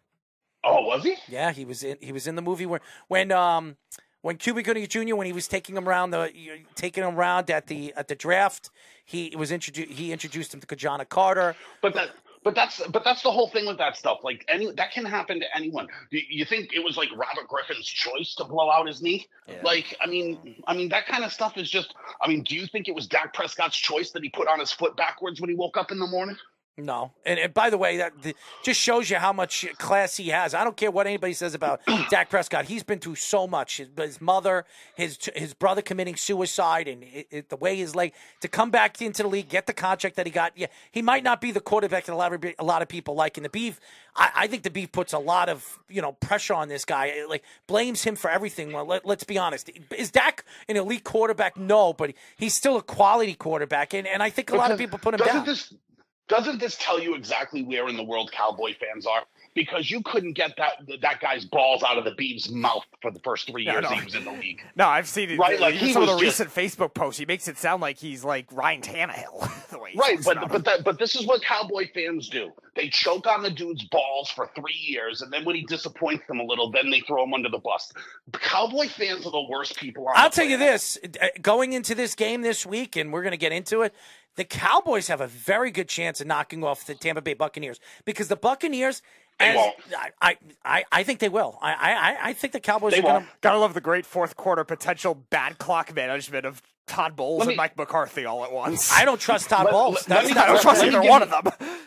Let me give you a little known stat in life. Tom Brady. You love numbers, you love stats, you love this kind of stuff. Do you realize there's only one team in the entire NFL that hasn't beaten Tom Brady ever? So the Cowboys. The Dallas Cowboys. If you think it's going to happen this week, you are wrong. And you know what's so funny? The Beef has the Buccaneers winning too. I'm not surprised. He doesn't think the Cowboys are going to win. But I said, I think the Cowboys are going to win this week. I do. I think if there's a game that the Cowboys could win where I think they match up, being that they're going to be the home team. Well, actually, no, Tampa's the home team because they were the number one. Tampa's the home team. They won the division. They won the division, right? So I just sold my 3 tickets. Really? Yes, Section 218 just sold them. Why don't you go? Why would I go? I don't know. You want me he doesn't want to watch the Cowboys in the playoffs. You want me to be in a stadium with those mouth breathing? Dude, you were going to buy. Hold on 1 second. Hold on 1 second. Weren't you the one that was going to buy season tickets for the Cowboys?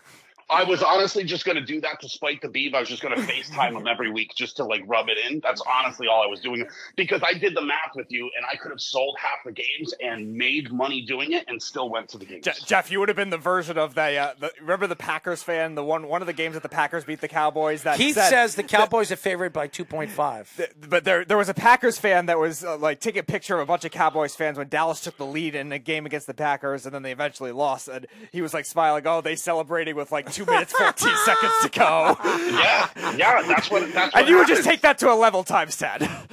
That's what happened, right? I don't want to go to the game and take any chances that I get sat next to someone exactly like the Beeve. I would shoot myself. I do believe it's going to be a good game to watch. You have Tom Brady, you have that defense. Micah Parsons, I think, is going to explode.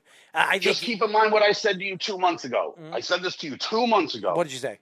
The Buccaneers are terrible. They're playing awful. Yep. But how can you count out Tom Brady? How can you do it? You can't. And I know a lot of people are going to sit here today and say, it's Tom Brady and you have Dak Prescott. Dak Prescott, we remember what he did in the final minutes of the game last year that eliminated the Cowboys. You'd be surprised if he does it again. So, and Tom Brady's never done anything stupid in the playoffs but win. But I just, there's something about this year, I think the Cowboys, I think that they're made to win there. I wouldn't be surprised if you see the Cowboys go all the way to the NFC title game. Really? I wouldn't be surprised. I wouldn't. I wouldn't. Because look, hold on one second. If the Cowboys beat the Buccaneers this week, who do they match up against next week? Depends on who wins. It would be the Eagles or the 49ers. You can't do that because they reseed. Yeah. Yes, they do. So you can't go who would they play the next week. Well, yeah, unless the 49ers were to lose to the Seahawks and the Giants were to beat the Vikings, then it would be. And a lot of people think the Giants could beat the Vikings. I don't think they. No, will. it's a popular upset pick because a lot of people don't like the Vikings. Because the Vikings don't beat anybody. They win every game by 1 point, and they're always trailing. Yes, and they won something like 8 or 9. Less than 3-point games this year or something like that, didn't they? Yes. It was one possession games. It was one possession games, yeah. Right, but one possession is 3 points. Like, yeah.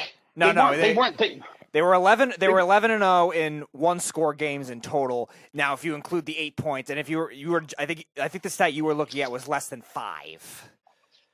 Whatever. I knew it was like close to something like that. It was 8-0. Yeah. Right. It was like 7 or 8 games they won by 3 points, 4 points, whatever it was. Do you think they don't beat anybody? They don't come out and win by 2 scores. They don't do it. I think they trail the entire game like they did against the Colts and somehow pull it out of their ass. I don't know about you guys, but I think this is not a coincidence that Sean McVay says that he might be contemplating and stepping away. Everything that you see with the Rams, they have no future. He won his Super Bowl. Step away. Everybody knows. Everybody knows that Sean Payton wants to come back and he wants to coach one of those LA teams. He's going to the Cardinals. What happened? Peyton's going to the Cardinals. What makes you think that? Because of Zaven Collins, obviously. No, not because of Zaven Collins. Because it's the same reason why Sean Payton didn't end up in Dallas. Because Sean Payton wants to be a GM and a head coach, and that situation right now only exists in Arizona. Well, that's what I thought too. But I really think Kingsbury's going to the Rams. But if McVay, Kingsbury to the Rams. Kingsbury to the Rams. Kingsbury's going to the Rams to be their offensive coordinator because the Rams just lost their offensive coordinator. Liam Cohen signed 2 days ago to be the new offensive coordinator at the University of Kentucky. I haven't heard anything that Kingsbury going to the Rams. You watch. They're best friends. You watch. But Sean McVay says he's stepping down. He's not. Why is he saying that? To get attention, or maybe he knows that there's no future of this team. This team is going to fall apart. Being a part of trading away the future. They don't even have a quarterback next year. They don't even know who the quarterback's going to be. Sean McVay is that spoiled kid that wants everyone to beg him to come back, when in reality he did the worst job of anyone in the league. Here's another stat for your ass, since you like stats. What's the record for most losses by a defending Super Bowl champion? Here's a tip. It's 11 by the Rams this year. Yeah, there was only one other team that finished under 500. And maybe the Rams are thinking in the big picture here is that they don't want to fire Sean McVay. That's why he's contemplating, because even though he won a Super Bowl last year, they know that their organization is a mess. They got to rebuild. Donald got his money. Ramsey got his money. Maybe they trade in the offseason. Maybe they trade Ramsey or Donald next in the offseason and get some pieces in future and start to move forward with this organization. Because I don't think Matthew Stafford's coming back. I don't think it has anything to do with that. Nothing to do with that. What is it? Because the Rams are just letting Sean McVay do this because if he walks away, they don't pay him. If the Rams fire McVay, they pay him. Well, I wouldn't be surprised if he walks away. And then next year he's not getting paid, and everyone wants to get paid. All right, and he'll take it because we all know that, and we've heard this. Amazon Prime wanted to pay him a lot of money last year. If you don't remember, they were going to pay him a significant amount of money as a broadcaster. Right, he's an encyclopedia. Makes sense. Right. But the problem that he's facing is, let's say he walks away.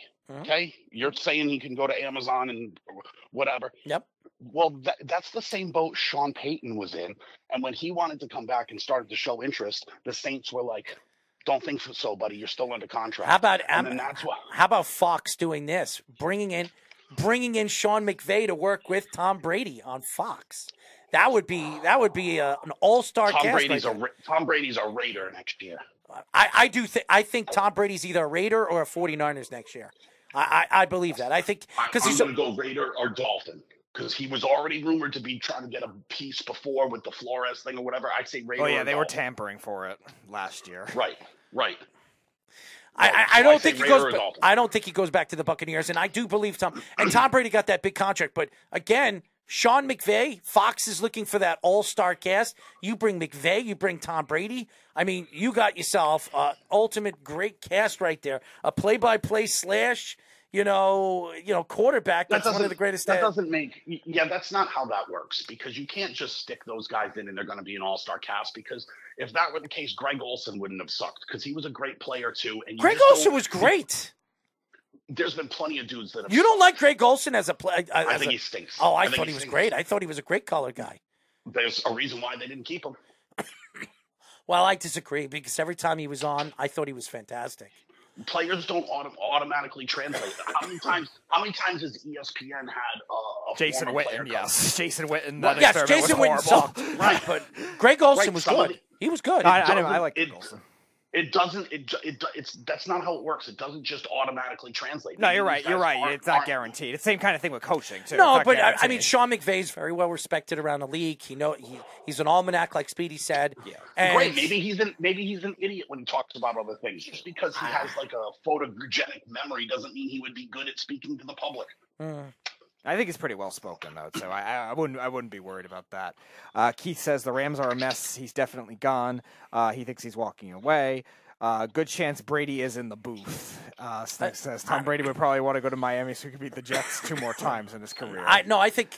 And Keith agrees with you, Jeff. What? That Olsen is horrible.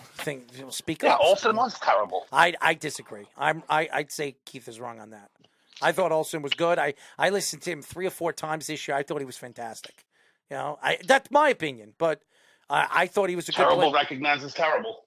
Yeah. Well, shut up, you. I will say this. I don't think he's any good. There's plenty of guys that aren't any good. I mean, beyond Romo, like everyone's trying to replicate the Romo thing, and I think that's a one. You know what sucks? You know what sucks going into these games with Miami, obviously, against the Bills, and Jackson obviously might not even play against the Bengals. I mean, these games are going to be simple for those 2 quarterbacks.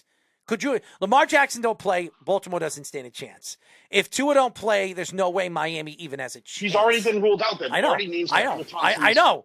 But Lamar Jackson hasn't been ruled out. He hasn't.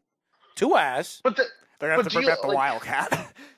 All right, I just need to have a rewind, and I know this is going to upset you again. No, but whatever, I'm just going to do it. Here we go. No, you can't argue that the Dolphins are a good playoff team when they play the Jets, but then when they make the playoffs and the same quarterback is playing. I said if Tua was healthy all year, they'd be 11 or 12 wins.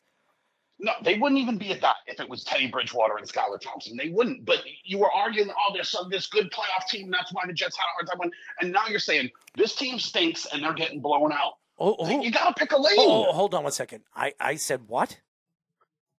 The Jets were a tough. When we were talking about the Jets, you were like, Dolphins playoff team, really tough. They're a playoff team. They were a playoff team. I didn't say the Dolphins were an elite team.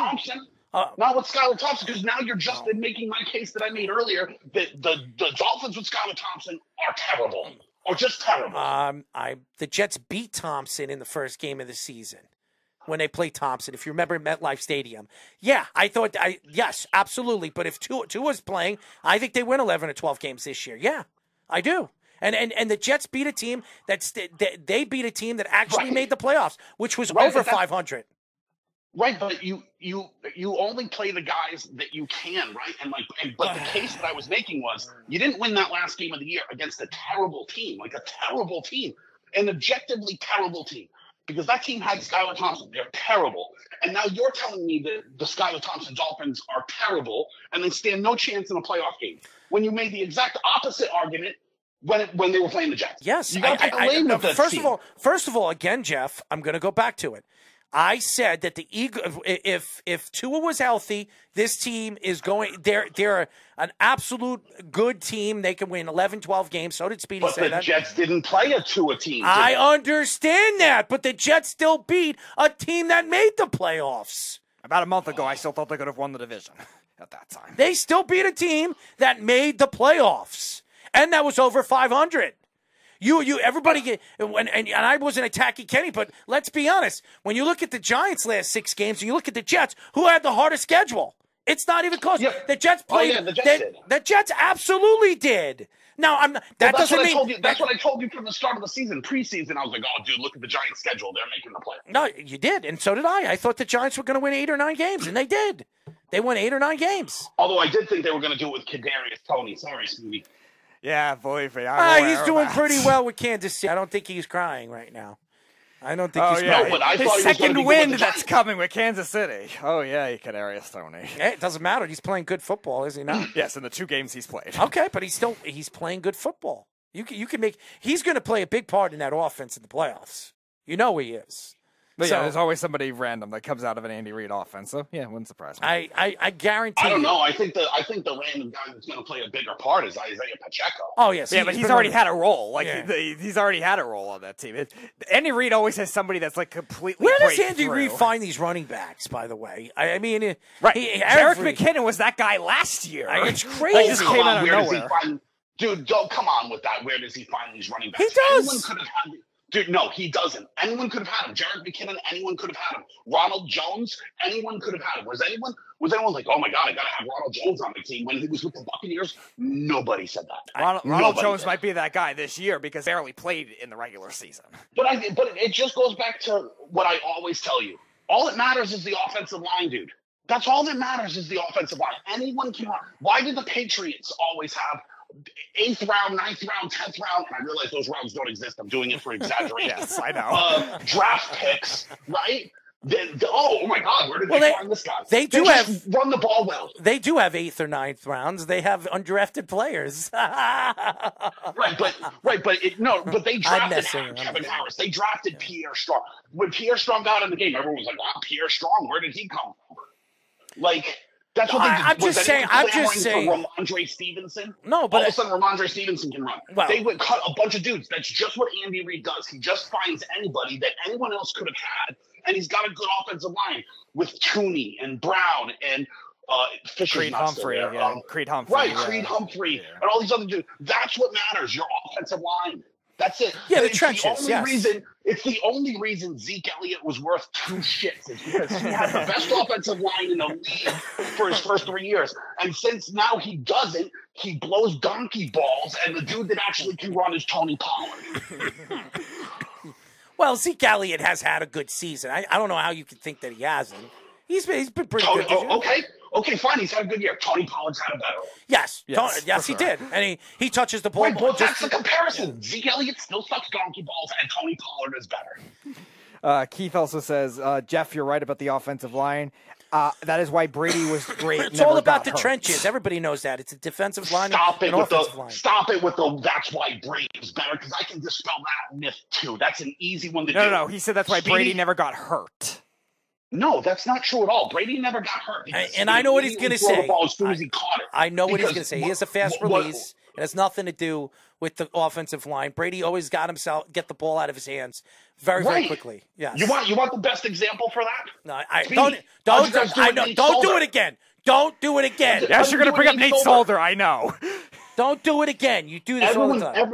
Dude, people called me and they were like, "You are jealous that Nate Solder went." I was like, "Okay, you wait, buddy. You just wait, because it's not going to go so well. You just gave $150 million to a pylon." Nice job, Dave Gettleman.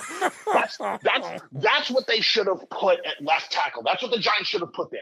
They should have put one of the end zone pylons with the camera in it to get a better look at Daniel Jones getting sacked. Believe me, I would have trusted end zone pylon more than Bobby Hart playing right tackle as well. Right, but that's what I'm saying. So Brady never got hurt because Brady never got hurt because. And this is what makes Brady the greatest quarterback, because he was the best pre-snap of any quarterback ever. He knew where the ball was going as soon as it was snapped, period. And so he threw it there immediately. And that's why everyone criticized him. Oh, Brady threw so many short passes. He can't throw the ball deep. Stop it with this thing. Brady had one of the worst offensive lines going. He was healthy because he's smarter than you. No, and Tom Brady I mean, what he has done and what his numbers and how he went to the playoffs and how he's won all those Super Bowls, he has a lot to do with it. But he's also played on teams that had very good defenses, very good running games. And that has to do with their overall record. That has nothing to do with who's blocking. I understand. I understand. And it's all about the trenches. We speak about that all the time. And I say this all the time. If you can run the ball and control the clock and you have a good offensive line and your defense can half stop most offenses in the league, which we've seen with Peyton Manning over the years, and why Peyton Manning really couldn't get over the hump, you can win. And that's the most important thing. You need a strong running game. But that's why I don't blame you for thinking the Jets would have been a playoff team. The Jets were a playoff team this year with any quarterback in the league. Dude, hey, I'll tell you what. You want a quarterback to get you to playoffs? Go sign Ryan Tannehill right now for peanuts. He'll be better than anyone you have. He stinks. The Jets are not going to bring Ryan Tannehill. Name any other quarterback in the league. Name any starting quarterback. Name any other starting quarterback in the league. The Jets make the playoffs. No? I would agree. I would agree. If the Jets had a decent quarterback this year, they make the playoffs. Yeah, I would say that. Decent? Yeah. What are you talking about decent? No. If the Jets didn't have the worst quarterback that has ever played football, they make the playoffs. And again, it has who wouldn't have left? Dude, Marcus Mariota. I don't know. Falcons weren't great because they weren't great on defense, but Marcus Mariota could lead an offense. The Jets make the playoffs. I would agree. The Jets would have made the playoffs. Smith. Bring back Geno Smith. The Jets make the playoffs. The Jets had Sam Darnold. They make the playoffs. Ooh. Sam Darnold, I think, what did they say? He led the league in yards per throw or something like that all season long. When he took over. He didn't.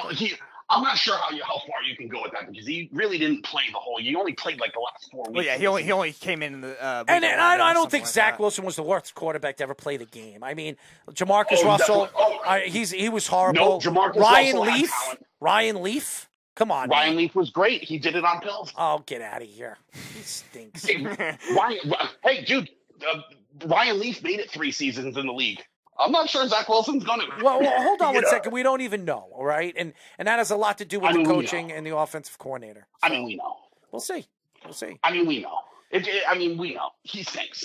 Any other quarterback in the league, name one, the Jets make the playoffs. They had a really good defense, and just hey, I'll give you a better quarterback, Tim Tebow. They make the playoffs. Tim Tebow wouldn't have taken him to the playoffs. Give me a break. What are you talking about? Don't bring me about the Denver Broncos. Yes, and they beat the Pittsburgh Steelers in the one game. I know. I remember it. You don't have to get me started with that. And the Broncos, if you look at the Broncos schedule that year, it was horrible. They actually beat the Jets, if you remember, the Rex Ryan Jets. Yeah, they came back on them down 10 or something. I remember that game. All right, Jeff, here's one for you. John Wolford. Did the Jets make the playoffs with John Wolford? 100%. 100%. Get out of here. Get out of here. What are you smoking over there? What are you smoking? I could build a quarterback with the spare body parts of Alex Smith and Robert Griffin III. Oh, God. Are you listening to this guy now? This is ridiculous. You really went there, Jeff. Of course he went there.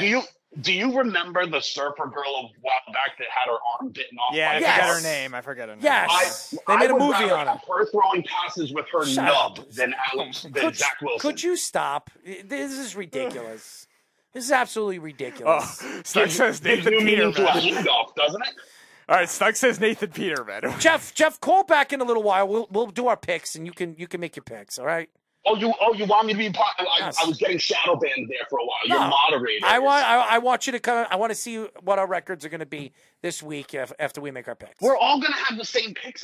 No, we're not. We're not. I have a lot of surprises this week. Well, then you'll be wrong.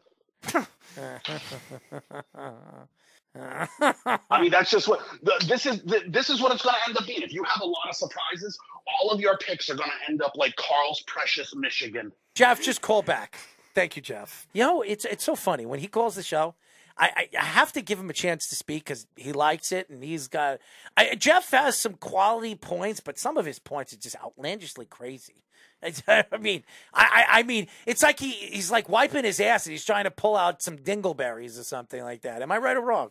He's trying to find an extra dingleberry here or there. He is I have to say, he is one of those guys that just you want to listen to, but you don't want to listen to at the same time. It's like trying to figure out what he's going to pitch. Is he going to throw a curveball, a fastball, a cutter?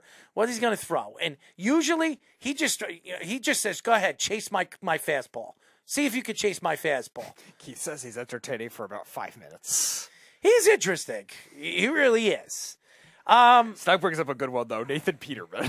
That would be a real one to tough for you, Jeff. Lamar Jackson still not practicing with the playoff match with his team.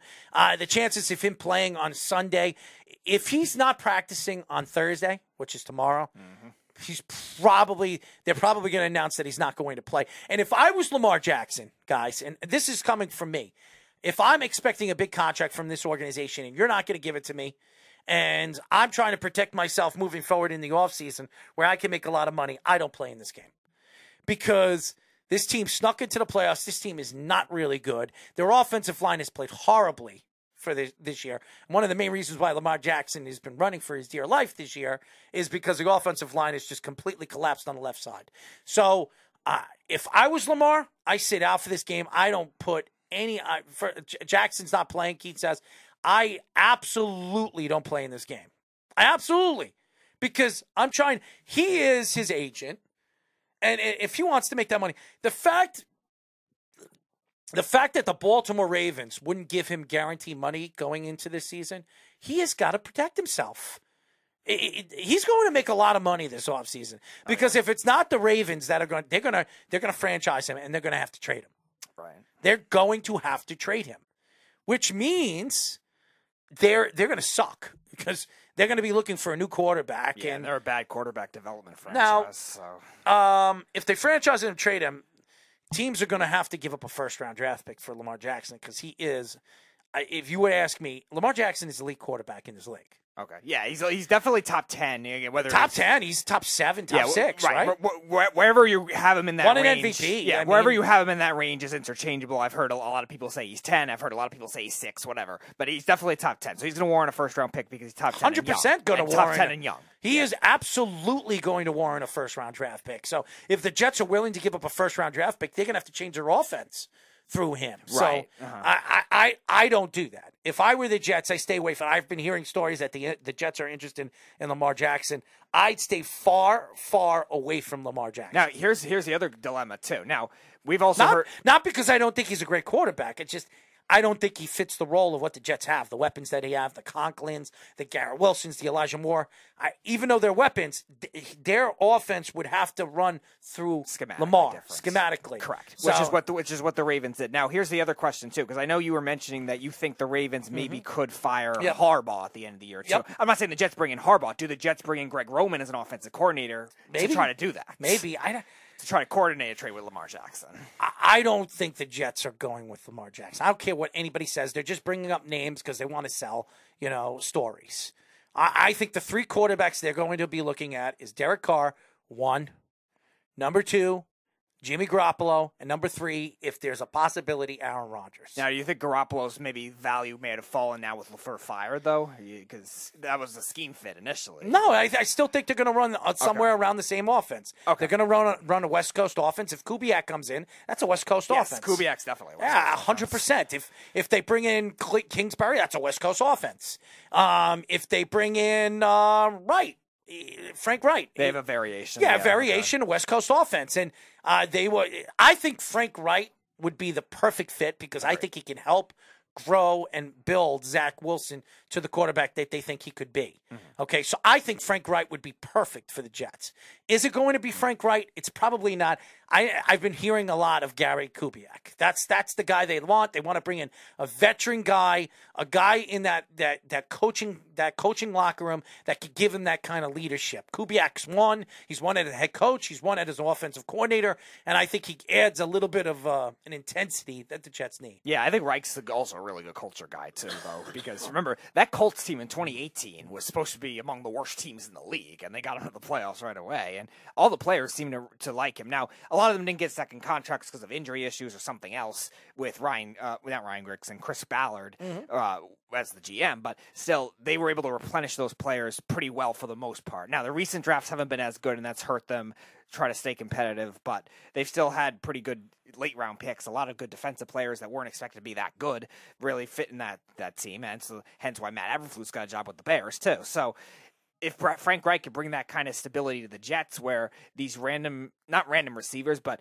these receivers could be a little more consistent, because the Jets have talent with their receivers, but they never had a consistent number 2, and that hurt them a lot too, and definitely with the quarterback. I think when you sit here and you look at trying to figure out where this guy's going to go and that guy's going to go next year, we know Derek Carr is not going back with the Vegas Raiders. We know that. We're 100% sure on that. Jimmy Garoppolo, there's no guarantees that he is going to leave the 49ers in the offseason. He could re-sign with them, and there has been stories coming out that he will re-sign with them. So take Jimmy Garoppolo. So you have Derek Carr. There's a guy, I do believe the Raiders are either going to trade him within 4 days after the season, or they're going to have to let him go. Yeah. And that means remember, because if he's on the team 4 days after the season's end, they got to guarantee him the $28 million, and that hurts their dead cap. So they're not going to do that. So they're probably going to let him go, which will hurt the value. They might could sell short. Well, which could help the Jets, because if he becomes available, they don't have to trade away pieces to get him. They don't have to trade away a second or a 4, a second and a 5, or a second and a third, or a second and a 4. The Raiders wait, they might be stuck with having to deal for a 4th round pick. A 4th round pick, which could help the Jets if they decide to do that. So no matter what, the Raiders have really put themselves, behind the 8 ball. Now, I think the best and the most sense for the New York Jets is to go after Derek Carr.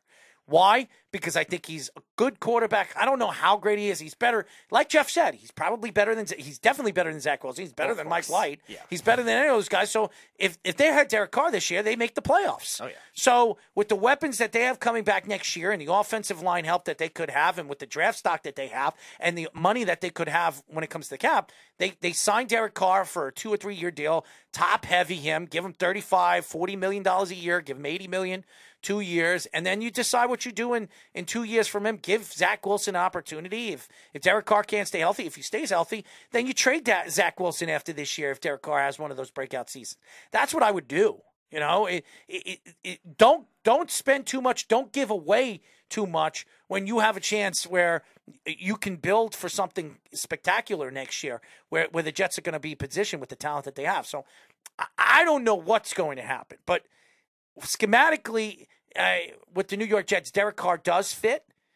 The problem is I think Aaron Rodgers would tame Zach Wilson's big mouth. You know what I mean? You heard what Zach Wilson said. I don't. If anybody didn't hear what Zach Wilson said, he said he's going to give whoever they bring in from free agency hell and practices. Good luck. Why would you say that? Because first of all, I love Zach Wilson. I love his competitiveness. I don't love him as a player, but I love his competitiveness. The problem is that his mouth has gotten him into trouble.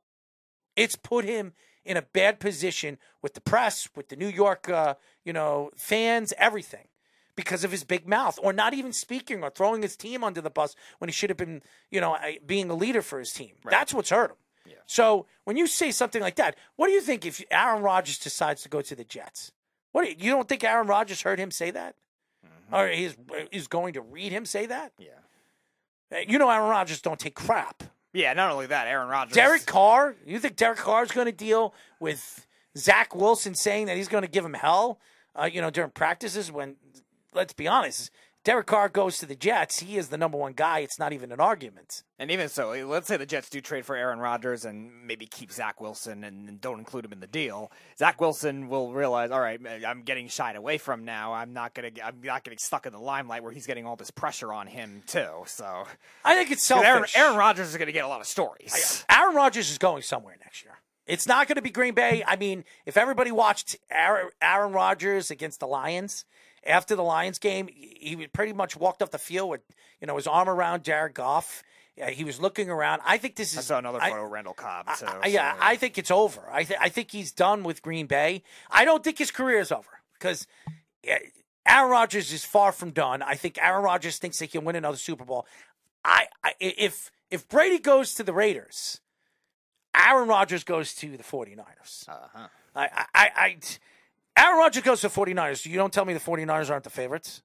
They don't win the Super Bowl. That would be the perfect if you can't beat them, join them. Seriously. I mean, he always wanted to be drafted by the 49ers. Yeah, I already think they're the best roster in the league. I mean, you put Aaron Rodgers there. Forget about it. Under Trey Lance gets to work under Aaron Rodgers for the next 2 years. I think it's a dream for him to learn from one of the greatest quarterbacks to ever play the game. And he could still play at a top level. Let's be honest. He could. With that team, Aaron Rodgers, with Christian McCaffrey and the weapons that they have, the Samuels, the Ayuks, the Kittles, you don't think they're a Super Bowl championship team? Well, they definitely are if they can make the cap work with the $50 They'll make it. Contract. I don't think he's going to. I don't think he's going to do that. I think what they're going to do now. Could they take some of the contract? Can't if they can make the Packers pay some of it, but I don't think they can pay very much. So the Packers will get this. I don't know if the 49ers have a first-round draft pick this year, do they? No, because the 49ers, Lance, right? The 49ers had to trade that to the Dolphins, so the Dolphins had that. So then the Dolphins traded to the Broncos for Chubb. So no, they don't have one this year. That was their only one they had at the time. So the 49ers could trade next year's first-round draft pick. Okay. Actually, I don't think he's worth a first-round draft pick. Say you give up a second-round draft pick this year. They have a second-round draft pick. The 49ers give their second and no, they don't have that either because they traded that for McCaffrey. So they don't have a. I think they don't have a fifth-round pick this year and sixth or something. So how is that going to work? Yeah, so that might be out of the question for them unless to they trade for a second pick. And bring a team in and trade one of the players. They'd have to trade another player probably to do that. Or move up in the second round. Yeah. So if they really wanted Aaron Rodgers, they would have to do that, where they would have to trade another player. And Keith says, what's wrong with Purdy? It's nothing's wrong with Purdy. I think Purdy has proved himself this year, but Trey Lance is the future. He is. They drafted him. They gave up a future for Trey Lance. So as much as I like Purdy, and Purdy, they're not winning with Purdy. They're not. But even if they do, he's going to want a lot of money to be like a Super Bowl winning quarterback. That's going to help the stock. And again, he's going to be traded. Actually, that might be a piece that they could trade. Definitely. Either get a second somebody's going to have to be a chip because they're going to either in the quarterback trade or to. Purdy is not the future. Purdy is not the future. There's no way they're giving up on Trey Lance after drafting him in the top 5. I think it was the third pick. Yeah. There's no way they're giving up on Trey Lance after hurting his ankle. Yeah, he doesn't really have trade value right now unless there's a coach that loves him. It's not Purdy. Purdy is not the future. Because you have to think that I like Purdy, but he's not the future. Yeah, even if they do win this year, the Niners, because they definitely could. Brock Purdy's going to expect a lot more money. I don't even think Purdy's going to start. I think he'll start the first game. If Garoppolo comes back later, depends on how he plays. And they're saying that Jimmy Garoppolo is probably going to be back in week 2 of the playoffs, which is possible. It also it depends on how Purdy plays in those playoff games too. Because again, he's played well this season, but again, the playoffs they can win. And Keith, I think they can too. They can win with Purdy. I think they can too. But Purdy is not the future. But right. There's a difference between that because they don't know because that can. Players after Super Bowl winning teams always can get a little bit overpaid with their next contract too. So if Brock Purdy believes that he can maybe splash and make money somewhere else as a starting quarterback, then he might take that road. Kyle Shanahan's career rests on Trey Lance's great growth. If Trey Lance doesn't develop, I mean, Kyle Shanahan's gone. It's pretty simple. This is the same thing with the Jets and Robert Saleh. If Zach Wilson doesn't develop, Robert Saleh is gone unless somehow Derek Carr goes over there and gets the Jets to the Super Bowl and wins the Super Bowl or gets them to an AFC title game back-to-back years. It's going to take a lot for Robert Saleh to keep his job. You see, Joe Douglas, if he keeps drafting right and building this team, Joe Douglas will keep his job. He will because he's the best GM the Jets ever had. Let's be honest. If Garrett Wilson, like Jeff says, if Garrett Wilson wins the Offensive Rookie of the Year and Sauce Gardner wins Defensive Rookie of the Year, that's the first time. When was the last time you've seen a team win Defensive and Offensive Rookie of the Years? I don't think it's ever happened before. Do you remember a team that's ever done that? Yeah, I'm trying to think offhand. I don't remember. If that happens, this is the first time it's ever happened in NFL history, as far as I know. So that stands well for what Joe Douglas has done the last 2 years when it comes to the draft stock. Now, they got to win, and that's why the quarterback position is so very important. So you bring in a free agent like a Derek Carr, and maybe that's the thing that can get him over the hump. It could change everything. Yeah, that's the other thing with Purdy, too. Like, maybe they get to the NFC Championship game with him, or they get to a Super Bowl and they lose to the Bills, or they lose to the Chiefs, whatever. But they still could think, okay, if Tom Brady becomes available, we're not going to miss that kind of thing either. Because it might be harder with Aaron Rodgers because that is going to be a trade. And by the way, Shanahan's not going anywhere. If Shanahan, and I remember I said this, Keith, because this is going to sell everything. If Shanahan does not win a Super Bowl in the next year, that means this year and next year, Shanahan will be gone. Shanahan's been to one Super Bowl, actually, as an offensive coordinator, completely bombed against the Patriots. And when they had a chance to win, when they had a big-time lead, he was the offensive coordinator, decided to stop running the ball in the final 6-7 minutes of the game. All they had to do was run the ball. All they had to do was kick one field goal, and they win that game. And they didn't. He decided to throw. It screwed him up. Then they had a 10-point lead, if you remember, against the Kansas City Chiefs. And then with 5 minutes left, they had the ball. 6 minutes left, they had the ball. All they had to do was run the ball. And they decided to throw the ball and then stop running the ball. And that's what lost the game for Shanahan. They could have won the Super Bowl that year with Jimmy Garoppolo. And you telling me this year, if they do the same friggin' thing and they don't win the Super Bowl when they made the big move for Christian McCaffrey, gave up that many picks and moving forward with the players that they have, the offense and the defense, they don't win the Super Bowl this year, even with Purdy. They don't need a elite quarterback to win with that team. Well, I think that's what makes his value good, though, with that. So it depends on what they end up getting next year, too. And he says they love him at San Francisco. It doesn't matter. They do. That doesn't matter. It doesn't matter. The Jets love Robert Saleh. Does that mean that the Jets aren't going to fire Robert Saleh? Robert Saleh loved Mike LaFleur. Loved him, adored him, because it was his, his buddy's best, his brother and his best friend's brother. And he fires him after 2 years. Business is business, baby. Business is business. Winning is winning.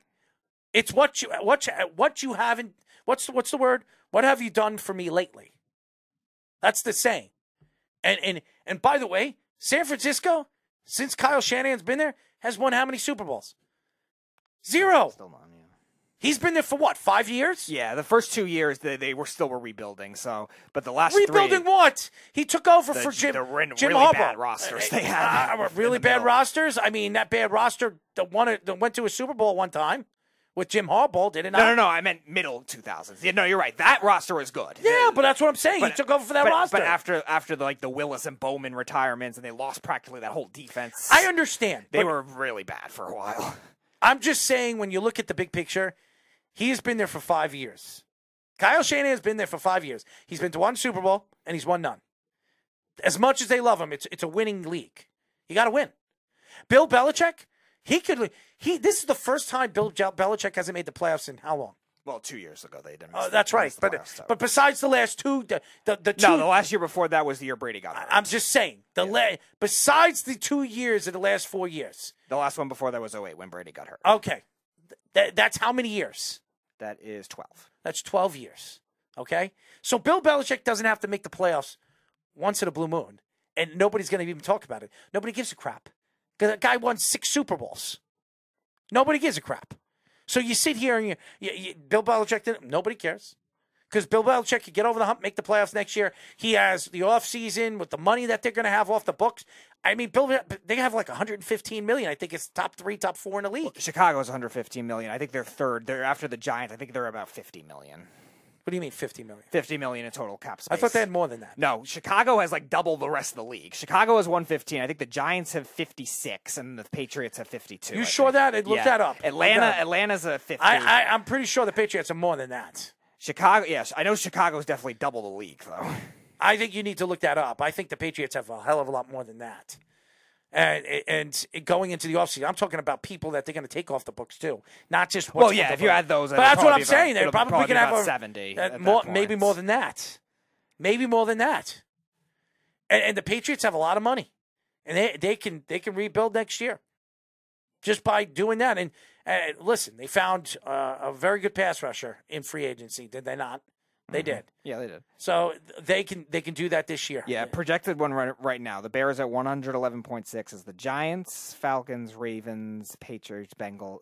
Patriots are at 45. Where are the Jets? 45 right now. The Jets are right now 8, but they have a lot of player options, so that could definitely go up. I think they said it could go up to about 38 with if all the player options and team options don't happen. Which is probably going to happen with Corey Davis and probably 2 of those offensive linemen, I would imagine. And probably the tight ends. I do not believe they're bringing both of them back. No, I don't think you can either. Because if Rucker, they need to start playing their that's right. I forgot about Rucker. They have Jeremy Ruckert, who is he started playing the last 2 games of the season. I think Jeremy Rucker is going to be moved into the offense a little bit more. He could block. He could do all that stuff. I expect him to play next year. So I believe, what's his name again? Not Conklin. Osama is probably going to be the one that's going to go. Keith says Bill's son is going to take over when he steps down. Yeah, I think so too. I do. Steve Belichick. I believe that too. I believe that too. Unless he gets another job, because I'm sure he's going to be interviewing on one of these jobs. Well, Gerard Mayo was already interviewed for a couple defensive coordinator positions somewhere else. So I've been hearing that. Then he could get what's his name again? From the defensive coordinator for the 49ers. Yeah, DeMeco Ryan is very interested in the Texans. That's what I heard. No, he wasn't interested in the Texans. I heard he was. No. He said he wasn't going to coach the Texans after they interviewed him. Carolina was the team he was very interested in. Really? Yeah. I thought he was. No, he went to go interview with the Texans, said there's no way I'm coaching there whatsoever. Yeah. So the Panthers are very interested in him, and they also reached out to Frank Reich earlier today as well to interview him to be a head coach. Really? I don't know if I was Frank Reich, I'd start back up as an offensive coordinator and work my way back in. That's what I would do, because all these coaches that take over other jobs for their second stem, it never works. And once that happens, they never get another coaching job again. I wouldn't just jump right into another coaching job. Yeah, I would say Ryan's is more likely for that job. But I'm just saying, just like I with Cliff Kingsbury. If I was Cliff Kingsbury right now, I don't jump back. I take an offensive coordinator job. I start working with an offense, building an offense, and then when the right job comes along, I take it. Because it just didn't work this time. So what makes him think it's going to work in another organization? Mm-hmm. So I just think he needs a little bit more time. Frank Reich, his first coaching job with the Colts, just didn't work out over there. And I think he's a great offensive coordinator. Is he a good coach? That's the question. And some of these guys usually aren't. Mm-hmm. Jeff says, Mayo will leave. Patricia will take his spot. O'Brien to offensive coordinator. Yeah. Gerard Mayo was reached out to by the Browns, definitely. And I think the Panthers as well for that defensive coordinator spot. I love the Browns next year. I love them a lot next year. If they can get a defensive coordinator that's competent, yes. Just Deshaun Watson in his full year as a Brown, and just figures things out and the speed back to the speed of the game. The kid's an elite quarterback. He is, and he's been out of the game for 2 years. When he figures it out.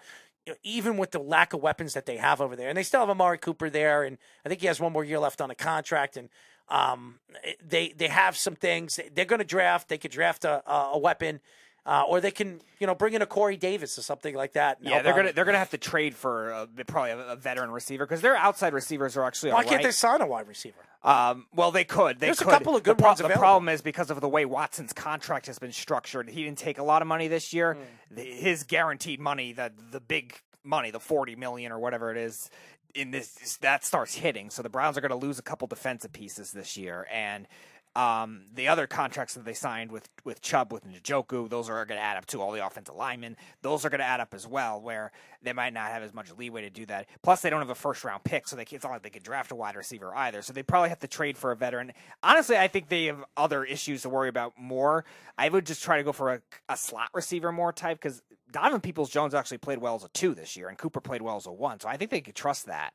And that was with Brissett and the other guys they had most of the year, too. So I would focus on the defense more if I were the Browns. Well, the Browns need to find some other weapons, too, because they need to help out.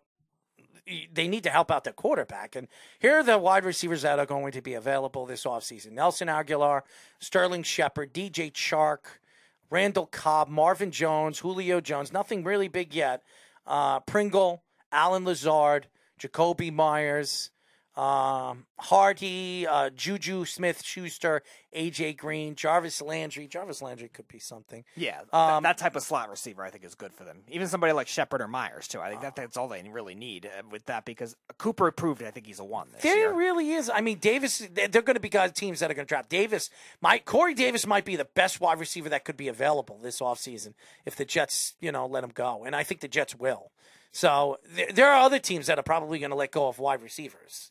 It's not just the Jets. Well, sure, yeah, because it's a young receiver. And you heard Hopkins is going to be available. Oh, yeah. So that's something I think the Giants need to look at. I think the Giants need multiple, though. I'm just saying, if you bring in Hopkins over there to help Daniel Jones out, you're not going to have to give up much. You're really not because he had the steroid thing. He barely played this year. Daniel Jones getting a weapon like that, I think he can help out over there with the Giants. He's the number one guy. You could draft a wide receiver. So I think they bring in a guy in a trade or free agency, and then you draft a wide receiver. I think that's where the Giants should be. The only thing I would be concerned with more is the $30 million that they're going to have to pay him, and can they get that similar level of production? I don't know if they're going to have to do that. Basis. I don't know if they're going to have to do that. I think they're going to renegotiate the deal if they make a trade for him. I mean, you could hope, but is Hopkins going to want that? Is the other question. It has nothing to do with what he wants. It doesn't matter what he wants. It's negotiating a deal. He has to prove himself again. He's not the same wide receiver he once was. Was he? No, but that's why I'm worried about the Giants doing that, because can they make that kind of negotiation work? And we're not going to make our picks until tomorrow. We'll probably try to get Derek on. So we're not going to do our picks, but I'd like to hear what Jeff has to, what he has to say about some of these games. We will make our picks tomorrow with Derek. Because and who do we have on tomorrow, by the way? Tomorrow at 9:30, we will have former Chargers, Cardinals, Ravens, and Panthers cornerback Antoine Cason. I remember Cason. I remember him. And then at 10 o'clock, he was on our show last year. Football Outsiders editor-in-chief and Associated Press All-Pro MVP voter Aaron Schatz. I remember Mr. Aaron Schatz. That was your famous Justin Herbert arguments. Oh, yes. And he had his own thoughts. He had his own thoughts, in my opinion, towards Justin Herbert. And by the way, Justin Herbert did not look good at the end of the year, like he said. But this year, he's looked really, really good, especially at the end of the year. And he really put the Chargers on his shoulder and really took them to the playoffs because that Charger team, especially in their defense, the weapons that they lost Jackson early in the season. Oh, yeah. They lost Joey Bosa early. They lost 3 defensive tackles collectively throughout the year. That team was not healthy. And what they did really, it's been fantastic. By the way, Jeff says I'm going to dinner tomorrow. Oh, yeah. Ben also says Packers considering sending 15 pick. You're not going to have to trade that much. You're not going to have to trade a first-round pick. He's a $30 million older receiver. So they're not going to give up a 15th pick for Hopkins. There's no way. There's no way. Arizona is going to get Arizona's going to get a first-round pick for Hopkins. There's no way. You're not going to need that. They're not even going to give a second-round pick for him. He's a third-round pick. That's it. That's going to help. That could help a team. This isn't the Hopkins was that a top 3 wide receiver in the league. Right. This is a Hopkins that be lucky in the top 20. Now, if the Packers could shed salary cap space, that could help them. But they have a lot of salary cap space. And why would they do that anyway? Aaron Rodgers is not staying there anyways, Ben. He's not. Yeah. He's not. Aaron Rodgers will not be. You heard it from me. He will not be a Packer next year. And there's a lot. Aaron Rodgers made it really be known, and even with the press conference, that he doesn't know what's going to happen in the offseason. I think the Packers already know what they're doing. That's why they gave him a 2-year deal. They're going to move him because Jordan Love, everything that we've heard with Jordan Love, he said to the Packers, pretty simple, that if they don't play him this coming year, he wants to be traded. Well, yeah, and also I think the Packers, if they were to try to have to trade for another quarterback, because they're not going to be able to sign one. They'll bring in a free agent, quarterback to play it behind.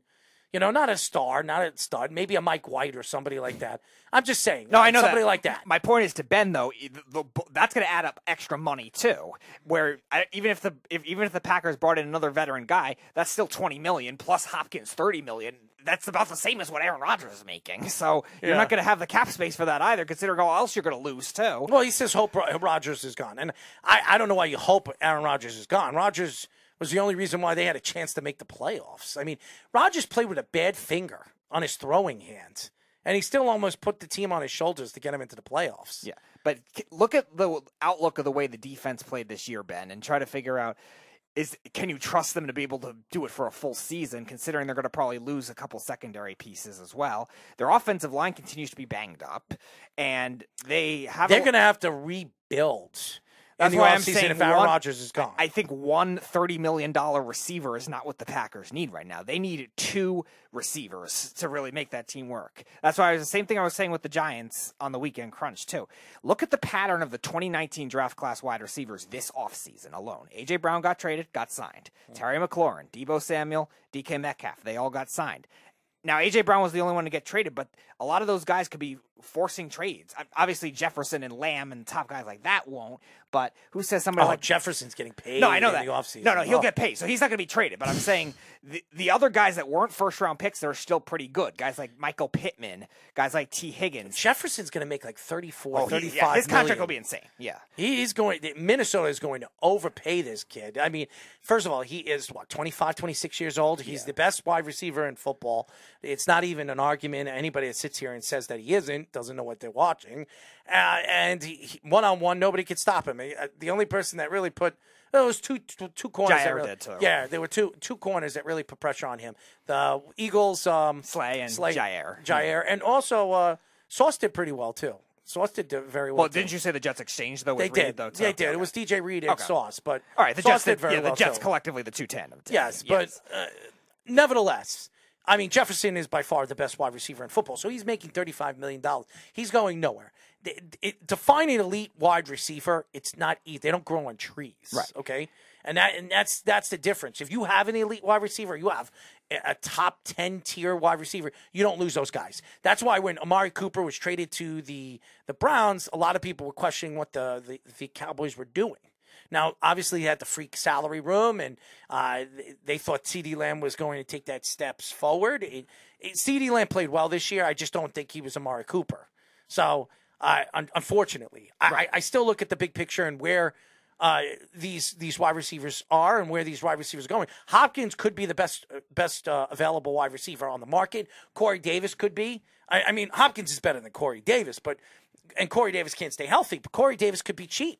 Yeah. If he's a free agent, he's unrestricted. No, yeah, he's not going to get more than probably what his contract. No, and the Jets didn't pay him a lot of money. The Jets only paid him $12 million a year, and it was only $15 million in that last year. My point is to Ben though, the Packers are in a very situation a lot like the Giants are, where how you win in today's league is usually, unless you're the Chiefs and can get away with it, you need a core of receivers. One receiver isn't going to help you. That's why I'm saying look at the 2020 draft. There's a lot of good receivers that came out of them. There wasn't first-round picks, and they're not going to have the fifth-year option. And I say T. Higgins, the Bengals have a lot of cap issues right now, too. They paid a lot of defensive players. Most of them came from free agency, and they have 2 other good receivers. They might say, all right, maybe we'll trade him and try to get something else. Michael Pittman with the Colts is another good example of that. The Colts are probably rebuilding with everything right now. We might as well look at trading Taylor as well at this point. They're going to try to rebuild. Why not go after something like that and then draft somebody else at 15 too, Ben? I think that's the approach the Packers have to look at. They already got Watson, who's a young, controllable receiver right now, who looked good in the second half of the season. That's the approach the Packers should be taking. I don't think right now they're in position for Hopkins at the moment unless they could purge a lot of salary. Mm-hmm. Carlos Correa signs back with the Twins on a 6-year, $200 million contract deal. Team option for 10 years for $270 million if he has 600 plate appearances in his final year. I know a lot of Met fans were upset about this. And I'm going to tell you why Met fans should be looking brighter than they think. They should see what they have with Beatty, okay? Beatty did not play healthy all season long. When he came into the league, he was on fire. Then for a week and a half before he got hurt, he just couldn't hit the ball, and he had problems hitting the ball and even making some dumb mistakes. This guy is a talented third baseman. This guy can hit for power and hit for average. He's one of the better hitters in AAA last year before he got called up. He was the Mets' best hitting prospect. The fact that they were going after Carlos Correa showed me that they don't believe in their farm system. Now they have a chance to see what Beatty is. If Beatty is a guy that can give you 25, 30 home runs and give you a pretty good defensive third baseman and give you about 80 to 90 RBIs this year, or 75 RBIs this year in his second year and first full season as a major league player, you don't have to go after Carlos Correa. As a matter of fact, when Manny Machado becomes available next year, which he will because he opted out of the contract, a lot of people think that's who the Mets are going to go after. Honestly, if Beatty shows that he could play this year at the third base position, I don't do that. I do not do that. I think they have to see what they have with some of these young players. You can't just give them away. I know everybody's going to say you want a sure thing. Carlos Correa wasn't a sure thing, and I think the Mets knew that. I think the Giants knew that because of the injury and being put in the position that the Mets were when they decided to give him or offer him a 12-year, $315 million contract when they didn't even look at the health situation. It really shows that the Mets were being finally cautious. Yeah. Mm-hmm. It's something that the Mets don't do. And Steve Cohen, who everybody says, oh, he doesn't care about money. And I remember all the Met fans, oh, we got Carlos Correa. You didn't get Carlos Correa, but I wouldn't jump off a plank because you didn't get Carlos Correa. I think you're in position, if you want, in the offseason next year, if Beatty doesn't work out this year, can't stay healthy, you have a chance to get Manny Machado. And they will overpay for Manny Machado. Why? Because Manny Machado is still, if you look at his age, Carlos Correa is 27. Manny Machado's 29, 30. He's going to be 30, 31 going into the offseason next year. You're still going to get a quality player, maybe not a clutch hitter like a Carlos Correa in the playoffs. And Machado is not a good playoff hitter, but who knows? Maybe, going to the Mets in a lineup like that protects him a little bit better, he will be. So, and I think he's a better defensive player than Carlos Correa, if you ask me. I think Manny Machado. Third. Yeah. Manny Machado might be a better choice for the Mets. And really, when it comes to health-wise, Manny Machado plays hurt. He plays. Now, everybody's going to say, well, Carlos Correa, if you look at his numbers, and I love when Josh says, well, you look at this number, you look at that number. Carlos Correa played 130 games in the last 5 years. You have to look at the distance to the position that they both play. Carlos Correa never played third base. He never did. He would probably have to put on some weight to hit more power, which could put more pressure on his ankle where he had, a plate put in and might not hold up for the next 3 or 4 years. Right. Hence the reason why he got a 6-year deal worth about $200 million and took $115, $120 million pay grade, pay less. Mm-hmm. So I think if you're a Met fan, you should be happy that they didn't sign Carlos Correa. Yeah, I was mixed on the deal initially because I didn't like the 12 years, and the average annual value was pretty good. But this current average annual value for the $200 million, especially with having Scott Boras as his client, definitely shows there is concern with that. Now, it is 33, so he still got a good amount. But again, it's something that Scott Boras, you definitely would have wanted. On the short term. Yeah, on the short term. He wanted a long-term deal. He wanted 10, 12 years. That's what he wanted. Yes. And he didn't get that. Yeah, Jeff, I said it's $33 million more. So, so it's $33 million. So that is $7 million more a year. So I'm just saying, though, that with the 6 years, that was the only way it was going to drop down to that average annual value, which definitely shows that there is question with that injury. Whatever is found out about it, the Twins medical staff has not revealed anything to the public that we know about at the moment. It's right now just classified as an unknown injury and probably something that dates back to when he was a rookie in 2015 or in the minor leagues in 2014. We don't know how bad the injury is. Obviously, the Mets, they have a concern. The Giants definitely had a concern. And I remember the Met fans when the Giants decided to part ways and how the league were taking shots at the Giants that nobody will go and play for the Giants because they decided to part ways with that contract that they offered. Now the Giants look smart. They do. And if you look at guys like Ohtani that is going to be a free agent next year, where everybody thinks he's going to go to the Mets, and the Mets are going to go heavily after Ohtani. They might, but there are other teams out west that are going to overpay for Ohtani. San Francisco will pay him $500 million. The Seattle Mariners will pay him $500 million. There are quite a few teams that will have enough the money. Dodgers will try. And the Dodgers. and maybe... How about this? How about the San Diego Padres? Yeah. Because if they sign Soto, remember, he doesn't have to be signed next year. Mm-hmm. Soto still has 1 more year left on the contract. They could sign Ohtani, bring Ohtani in, and then have Soto and Ohtani, and then give Soto the $400 million contract, $500 million. You'll have 2 $500 million players. It's not like the Padres owner is cheap or he's not a billionaire. He's got money and he'll spend the money if it's fair. Honestly, I think Ohtani wants to stay out west. He's closer to Japan. That's why he never wanted to come and play for the Yankees. Right. I mean, the Yankees offered him the most money, if you remember, when they were talking international money. He wanted to go to the Angels, and everybody goes, "Oh, he's got a good relationship with Epler." I don't give a shit. Excuse my language. If him and Epler were buddies, it doesn't matter. to me, it's really where Ohtani believes he fits and where it's closer to home.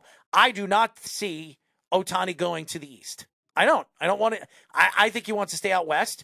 Maybe if the Angels added some pieces this offseason, maybe Ohtani signs back with the Angels if they have a pretty good season, they make the playoffs. I don't know what's going to happen, but a lot of Met fans, the first thing I'm hearing is, oh, it opens up a clear view for Ohtani. That doesn't open up crap.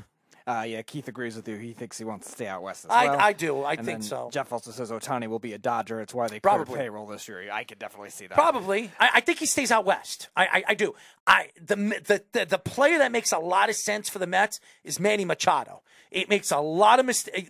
He wanted to play. He wanted to be in New York. He was interested in playing in pinstripes. I'm sure the Yankees will be interested, but they're not going to overpay for Manny Machado, especially the money that they paid for Aaron Judge and Rodon. I think it's a clear-cut favorite. The Mets are the clear-cut favorite to getting Machado in the offseason. If Beatty doesn't work out, Beatty could work out, and they could say, you know what, we're not throwing money into this. We'll wait. Maybe we'll wait until what's his name? The pitcher from the Braves comes available.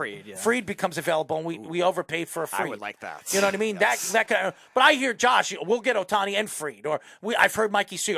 We'll get Fried, we'll get Ohtani, and we'll get Soto, or we'll get Machado. That does not sound like something Mikey C would say. Yes, it was. And it's very optimistic out of him. I think Machado is a perfect fit.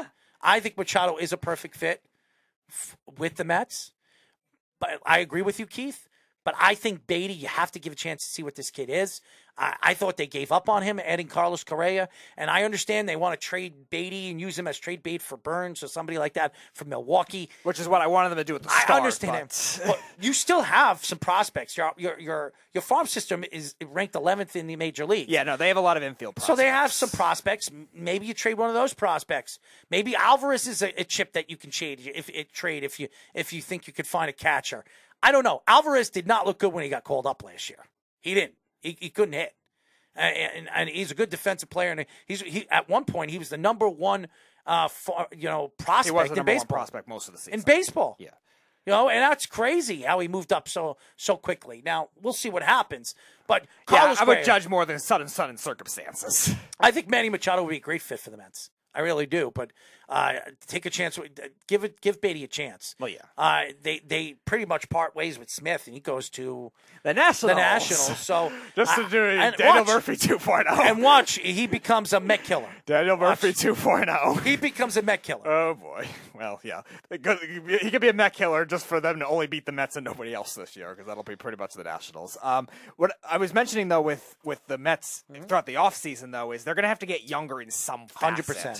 Because the Mets they got a senior citizen pitching because staff. The Mets right now Quintana, how old is Quintana? 34? No, the Quintana's 33. 33. And then they have Verlander and Scherzer, both almost 40 years old. Because the Mets started to get a little younger with the bullpen. Will it work? We'll see. But again, the rest of their team is still what they did in the bullpen this offseason. But still, the rest of their team is not a lot of homegrown guys. Alonso, McNeil, and Nimmo are the only three in the lineup, and then the pitching staff, like we said, is all free agents and all older guys. So they're going to have to get younger in some aspects and hope it works, just to keep themselves somewhat financially sustainable, where they're not going to have to pay too many taxes too. So if they can get something else to hit, that gives them leeway to be able to either save up for a move that makes sense with getting more depth, or a younger pitcher that is controllable, or a younger player that is controllable, like Fried. You know what's so funny about Snug and Jeff? How much they love Mikey C. Mikey C barely said anything when he did say something on the show, he was wrong a lot of times. The only thing Mikey C was right about, in the truth, I'm pretty sure the Jacob deGrom thing, when he said Jacob deGrom was the best pitcher, I said it was Wheeler. And honestly, if you were to ask me right now who's a better pitcher in the league, Wheeler or Jacob deGrom, in the last year and a half, I'd say Zach Wheeler, because deGrom has pitched only half the season collectively. I'm just saying, it's Zach Wheeler. So I always thought it was Zach Wheeler, and I thought Daniel Wright. I'm sorry, was it Daniel Murphy? I thought Daniel Murphy was the best all-around hitter for the Mets, and he thought it was David Wright, and he was wrong about that. Everything Mikey C, he was right about Josh Allen. By the way, I'll give him credit for that. He thought Josh Allen was the best quarterback in that class. He was right about that. There were some things that a lot of things Mikey C said he was wrong. A lot of things. He said he was 90% No, right. no, him and I both weren't high on Christian McCaffrey, and we were both wrong on that out of that draft. I loved Christian McCaffrey. We didn't think he would ever be that good. And I loved Christian McCaffrey. Yeah. So Mikey C. Mikey C is not always right, and there was a lot of things. And I've called Mikey C out, by the way. He loves to attack his teams except the Celtics. Loves it. It's his favorite thing to do. Oh, I know. That's why I'm surprised when you said all these people are going to the Mets that he was that optimistic. I have never heard Mikey C say anything bad about the Boston Celtics. Ever. His arguments all the time was to protect the Boston Celtics. He never attacks the Boston Celtics. He has attacked every single other one of his teams. No, the Mets, I root for two of them. The Giants. I know. He's Islanders. He never has anything good to say about any of them. Except the Islanders have an all-world goalie. That's it. He says that, and we've argued on the phone. And I love Mikey C. Mikey C is one of my closest friends. Mikey C, he only says something to cause an argument and go back and forth to the argument. Oh, I know. And I respect a lot of things that he says, but a lot of things he's completely wrong and outlandish. Mike doesn't even listen to sports radio anymore because he thinks sports radio sucks now. He says it's garbage on. He says, I'll tune into you here and there because I know you're crazy and I know you have an outlandish thought when it comes to sports. That's it. Mikey C says, I haven't sat and listened to a sports radio show, like one of those sports radio shows on radio, in about a year and a half. So Mikey C has his own opinions. Mikey C has his, and some of them are quality opinions, but he is also a fan. He thinks, the Mets going to buy this guy. The Mets going to buy. I said, Mike. That's why I'm surprised you said that. I'm like, he does. He thinks Steve Cohen's going to go out and spend a bundle. He thinks they're going to get Ohtani. He thinks they're going to get Fried. They think he wouldn't be surprised if they get Machado and Ohtani and Fried. And I said, dude, they're not getting all three of those guys. They're not That's getting a long all three shot of those for guys. any team. There's no way in hell they're getting all three of those guys. And he says, you'll see. And I'm saying, no, you'll see. Because it's not going to happen. Even for the Dodgers, that's a long shot. It's just not going to happen. happen. All three players? It's not going to happen. It's selfish for him to think that way. But again, he's a Met fan. And finally, he believes in his owner. And Met fans should be happy. They should be happy that they have an owner that's opening up his pockets and showing the fans that he's willing to spend to help win a championship. Does it work all the time? Ask the Yankees. It doesn't. Yeah, it doesn't work. work. The Dodgers had to get out of the salary The cap Dodgers, issues they were dealing with. won one championship. The Dodgers had to deal with a lot of the salary cap issues they had to carry over from all the Red Sox trades, too. Plus, even now, I mean, all the money, and they have a great farm system. What do they want? Right. The Dodgers have done something that still no other team has been able to duplicate, too, which they have a good mixture of high payroll, farm system, and rebirthing guys that didn't work on other teams yet. Snug, and you say that Uncle Stevie will open up his pockets and pay for anything. Here's my answer to that. If this team wins 100 games and loses in the first round, and they continue doing that, Uncle Stevie's going to stop spending money because he's going to realize that they got to build the farm system. Right. They still have to have a formula that works in baseball. They have to build a farm system.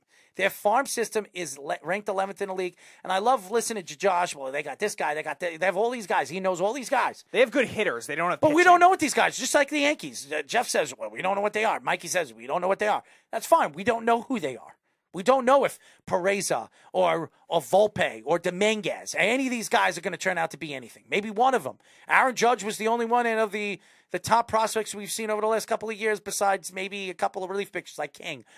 King could be the future closer for the Yankees. Right. You know what I mean? So, I mean, Schmidt could be a good pitcher. We don't know. You just don't know. I like Schmidt, yeah. But again, even so, that shouldn't stop him from seizing the opportunity of trades that make sense for pitchers that are controllable, and that's why I didn't really like the Verlander move. I would have rather had them go after Rodon. Look at what the Yankees got for him. That's a great deal for them. I don't think he would have taken that with the Mets. Maybe not. But even if he took a little more with the Mets, or even if he took the 7th year, you do that, and then you trade for another pitcher on arbitration. I think and you make that work. The only reason why I think he took $27 million a year was because it was the Yankees. That's fine. He wanted to play for the Yankees. He grew up a Yankee fan. You've heard the stories behind the whole Rodon thing. This was his path. This is where he believed his path was, and he said he believes he has a better chance to win with them than any other team that was available to go after him.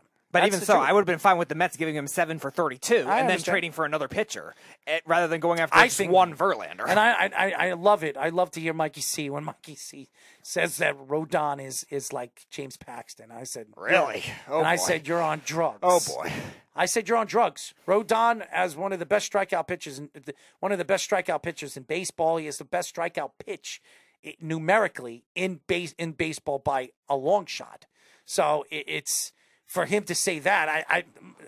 James Paxton was a good pitcher. There's no question.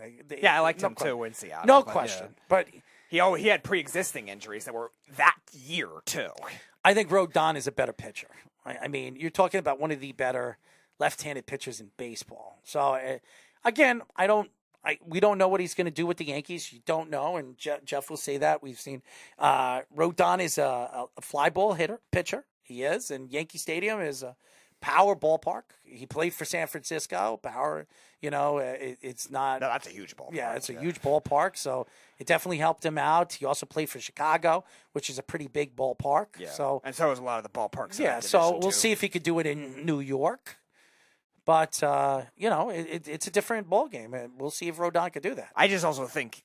You look at Paxton, the injury issues that he had came in those 2 years before he got traded, too. Rodon's haven't happened as much recently. Nope. He missed some time during the COVID year, yes.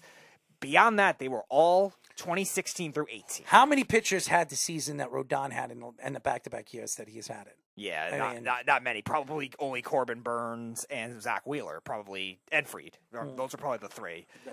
That's it. In terms of the ones that have stayed healthy the whole year. Because remember, Shane Bieber had it too, but he didn't stay healthy at the end of that second season. And Justin season. Verlander. And Verlander. Verlander's done it. I mean, the last 2 seasons, Verlander's been fantastic. Okay, so yes, you're looking at 4 pitchers then in that case, because Shane Bieber did it in his Cy Young year, but then he wasn't How healthy. many are those lefties? Yeah. Oh, yeah. No. Only Fried and Rodon are like the only consistently good lefties right now. There's not many. And the Yankees got one of them. Yeah. And it's something that the Yankees always want is that power lefty, and they've got 2 of them. They have Nestor Cortez. Who, and by the way, this is what the Pittsburgh Pirates want to get Brian Reynolds.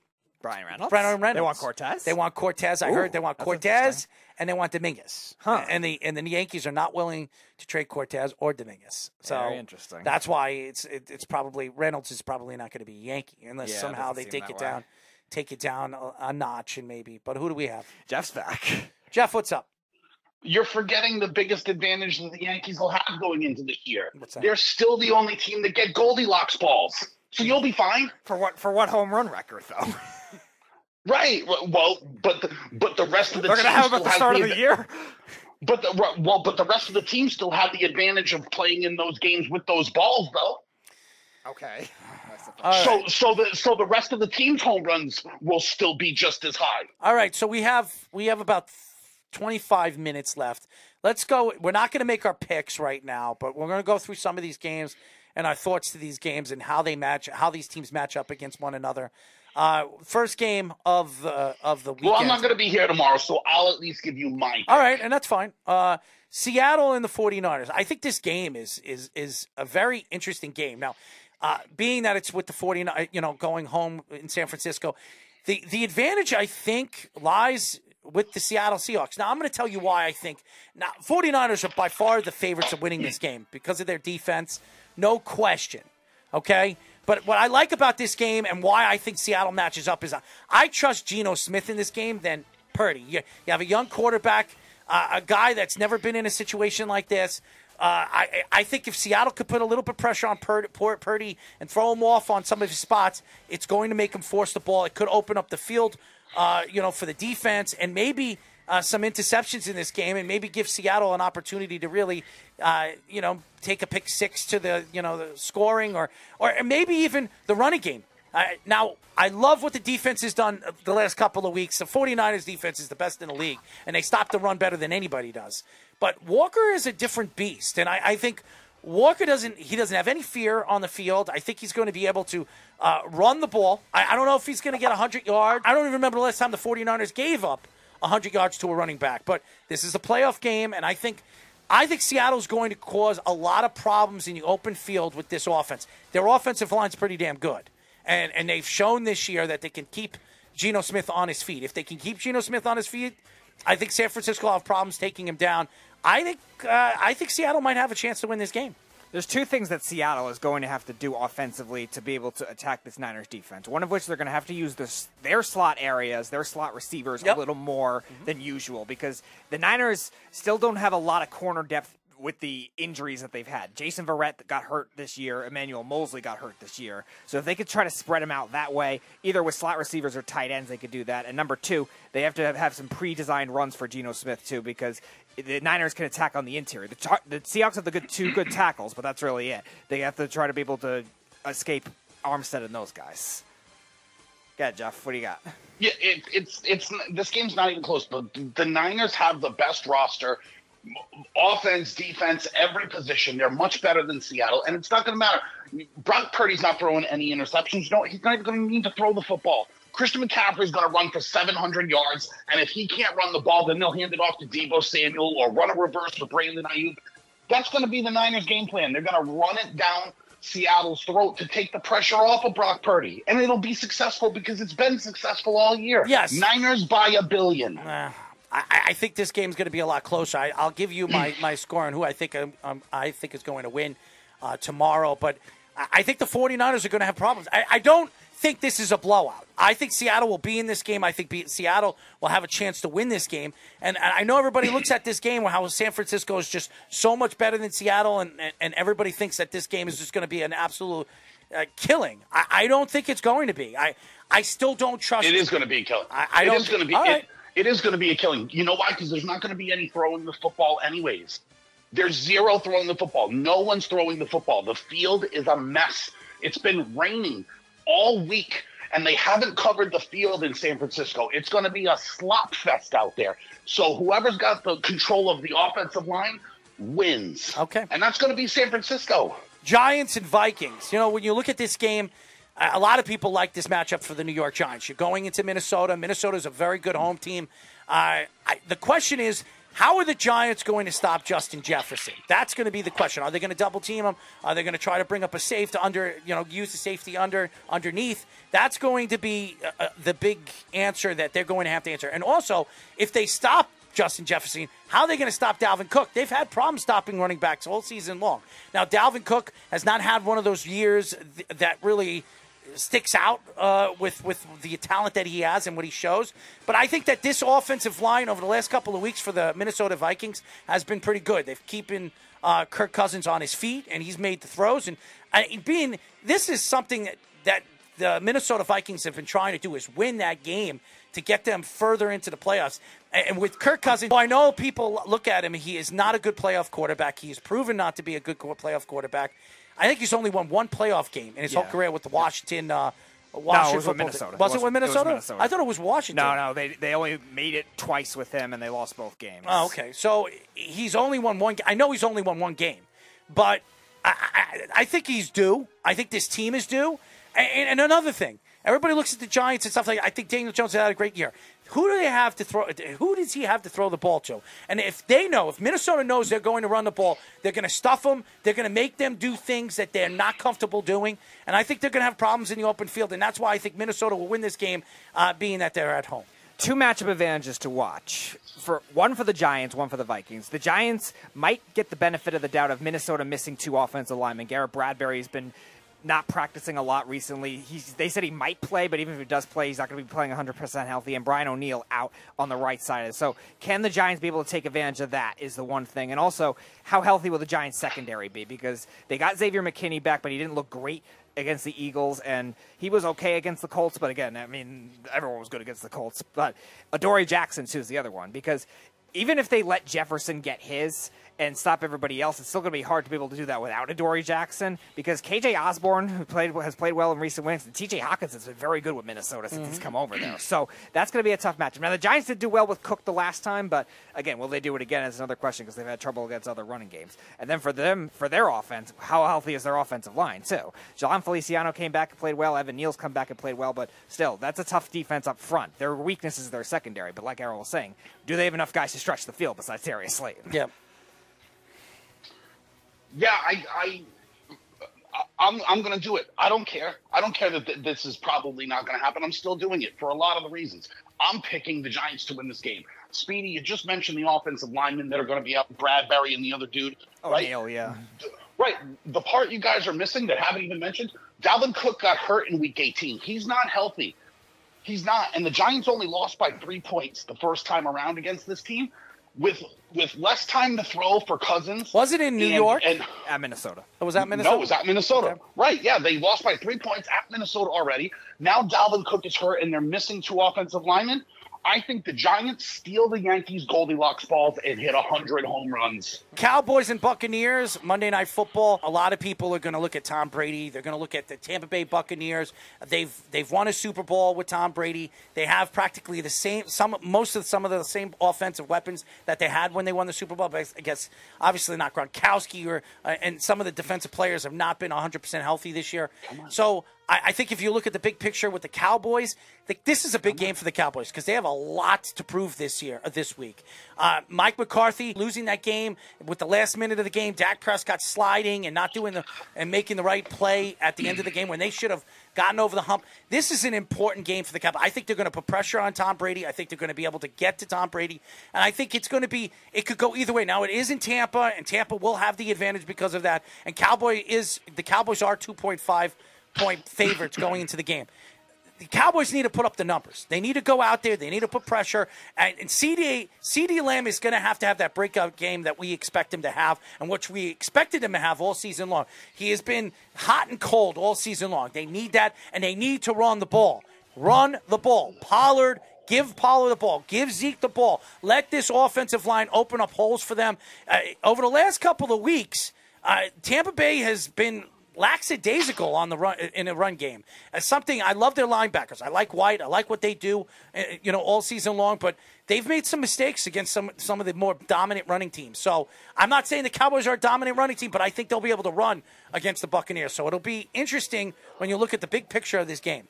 All right, I'm going to go to blitz counters as the big thing for the Cowboys. That's where I think Tony Pollard is going to make the biggest difference as a receiving back because Tampa loves to blitz. Todd Bowles loves to blitz with that defense, and they're going to have to do it more with a lot of the injuries they've had up front with their interior defensive line this year, and now obviously no Shaq Barrett, who's out for the year too. So they're going to have to try to create pressure that way. And Dallas's offensive line, they've had some injuries too, but it's still been pretty good. They're healthy going into this game. They're healthy. So if Vander Esch is playing, they're all playing. If Todd Bowles can adjust to not blitz as often or blitz a little more creatively to be able to either stop Pollard or be able to stop CeeDee Lamb, or even Schultz, too, who's been picking it up in the second half of the season, they're going to have to take away some level of a secondary target. And the other matchup is, too, can those defensive backs, Winfield, Carlton Davis, that played so well in that Super Bowl run, get back to that form? They were looking good in the second half of the season, looking a lot better. Can they play that well, too? And for Dallas's defense, too, can they be able to get pressure without blitzing either? Because they don't have a lot of corner depth right now because of the injuries they've had, and just outside of Trayvon Diggs, they're really not that good. But are you scared of the wide receivers all season long, what you've seen for the I love the Godwin's been great. Godwin's been great. Evans has been crap. Yeah, the question is, can they find somewhere else? Evans has come on lately. Yes, he has. He just put up 230 yards in that one game. I know what he did in the final game of the season. I know. So can they win that matchup if you're Dallas with those backup corners that they have? Because Tampa still has a talent advantage because of Evans, because of Russell Gage, guys like that. And even their rookie tight end Otten has looked pretty good too, which Dallas doesn't have the greatest safeties either. So Dallas has to do it a lot. Dan Quinn, he's been more blitz happy than he ever was in his career with Dallas this year, but can he lay off of it a little bit too to be able to stop those receivers? Go, Jeff. This game is coming down to one thing and one thing only: pressure. That's it. It's all about the pressure, right? And I'm not talking about defensive pressure. Can the Cowboys line get to Brady, or can the Bucs defense get to Dak Prescott? I'm talking about the pressure Mike McCarthy is facing and Dak Prescott. They've been labeled chokers, and you're not going to tell me the mental game isn't part of it. This game's going to be decided whether Dak can handle the pressure, and I don't think he can. He's facing the pressure of never having beaten Cowboys have never beaten Tom Brady. That's working against them. Little known fact, Bucs are a top 10 defense. Yeah, they are. They're a top 10 defense in the league. That's still pretty good, right? The Cowboys defense is leaky. Give me Tom Brady in this game. because Dak's a choker, and you're going to see the slob from Bayshore crying in a bucket of coleslaw. He might need more of the coleslaw to overcome that. Dolphins, Bills. Dolphins, Bills. I think this game is just a complete blowout. But that has a lot to do with Tua. But I'll give you my reasons why this game could go it's not going to go anywhere but a loss. And I'm going to tell you. You know what I'm going to say. Tua's not playing this game. I don't know how the Dolphins have a chance in this game. The Bills, they have a lot to play for. By the way, Damar Hamlin being let go in Buffalo, hospital. So he went home. He actually walked out of the hospital. So that's such good news, knowing what happened. Walked out of 2 hospitals. Yeah, but he walked out of Buffalo, so he's going home. So he might play football again next year. But he walked out of Cincinnati too. Yeah, I know. Yeah. So it's a great story. It's great, and he'll probably be on the sidelines this coming week. For the Buffalo Bills. So it's a fantastic story, but I mean the Bills, they're just going to completely destroy the Dolphins. Offensively, defensively, they're going to get out the Dolphins. Tompkins, you saw him against the Jets. The Jets weren't even playing all their defensive players in this game, and they were putting pressure on Tompkins. He couldn't do anything. They scored 9 points against the Jets. It was all field goals. They don't stand a chance in this game if Tua's not playing this game. There's really nothing to say about this game. Yeah. Nothing. Basically, this is going to have to be a conceptual masterclass for Mike McDaniel. The Patriots honestly should be playing this game. Honestly, because at least the Patriots would have been a more challenging game than the Dolphins. Well, they should learn how to do laterals then. But, yeah, they're going to... Oh, my God, let's not get into that. They don't deserve to make the playoffs for that one play alone. I'm sorry. If the Patriots play, at least it would have been a challenge. Maybe the Patriots have a chance. Actually, the next team out was the Steelers, technically, too. I mean, there's a lot of things that could have gone the Patriots' way that would have gotten them into that game. How about if the refs didn't screw them because Hunter Henry made that catch against the Vikings? Don't do a beef. Don't do no, a beef. No, hold on. No, hold on. No. I'm not doing it because at the time I said you still need to overcome it. We had this talk, but that was still a catch, right? Like I'm just saying a lot of things went against them. How about, I don't know, if Miles Bryant could make one tackle on one of the 2 kickoffs against the Bills. Yeah. I mean, come on, dude, make a tackle. Yeah. But yeah, it's going to have to be some kind of conceptual masterpiece. Either they're going to have to do a bunch of wildcats or exotic, wide receiver plays. Because, Skylar Thompson's not a good thrower of the football. If the Bills' defense can hold that's not true. They're a playoff team. Remember, you can't say I like them a lot. I like their roster. Oh, here he goes. I had them as a top 7 team about a month ago. Before they lost against the Chargers. But even when they lost to the 49ers, I wasn't that worried about them yet. But because they're a good roster. Their defense will hold for a while, but they're going to get tired eventually if Skylar Thompson's either throwing picks or going 3 and out. Oh, Keith says that DeMar is not going to the game. So it's still going to be an inspiration. Yeah, though, so. Absolutely. Yeah. I'm sure they'll have a video or something like that. I'll bet he is going to the game. I'll bet he is. And I'll give you the exact scene. You want to know how emotional and crazy it's going to be? Because we have not the exact same thing, but we have a pretty good example. Do you remember the Stanley Cup run the Bruins made? And when they played the Canucks, Aaron Rome decapitated Nathan Horton in Game 3. Oh, yeah, and they took him off on the stretcher. In Game 6, they had him standing by the rink waving a towel. Do you know what the scene is going to be like in Buffalo if Damar Hamlin is sitting next to the Pagulas in the heated owner's box and he even stands up and waves a towel? It's going to be pandemonium there. Right. Absolutely. I mean, Bills by $1 billion. Bills billions. I mean, it's not even close. And I know that Errol thinks that the Dolphins are elite because they made all right. Shut up. Ravens and Bengals.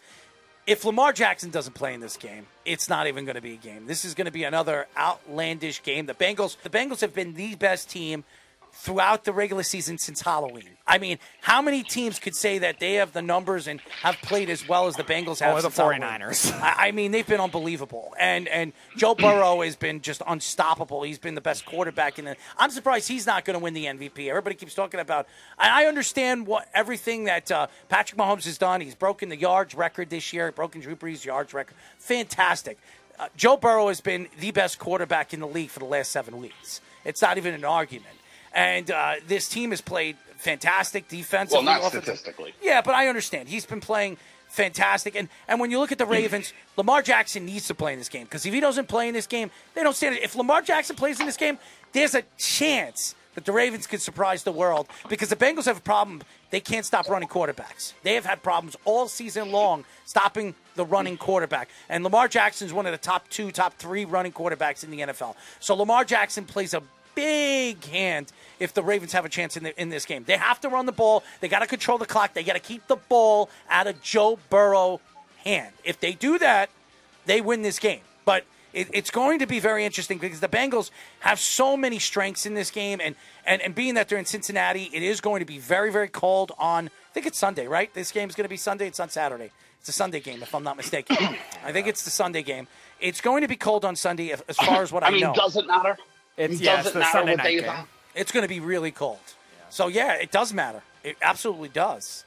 Because it's all I think whoever runs the ball better in this game is going to win this game. That's what I think it's going to be. But they're both outdoor cold weather teams. It's not like I understand. Miami traveling to Green Bay or something like that. I realize they're different conferences, but I'm just highlighting warm weather, cold weather.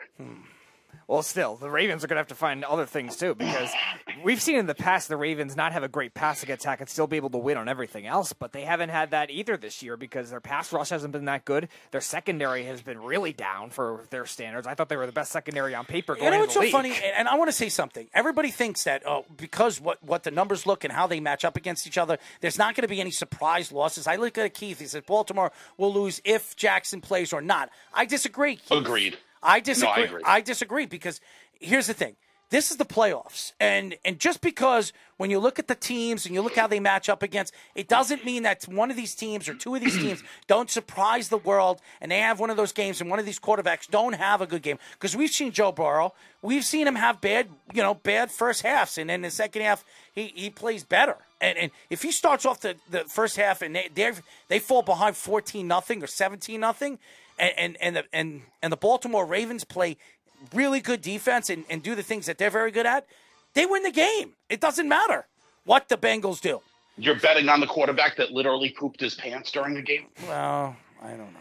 But just saying. The Ravens secondary / pass rush is going to have to get something because the receiving depth still has been very good, even with T. Higgins being hurt. I still think it's a matchup advantage against Marcus Peters, a guy that has not had a good year. Marlon Humphrey had a pretty good year, but still was down for his standards. And can they win that battle? They have to start with number one because they have the middle of the field. Kyle Hamilton's played better in the last 4 games of the season. He struggled at the beginning, but finding a groove. And they have great linebackers with Roquan Smith, who, by the way, just got paid, and Patrick Queen. Paid. Yeah.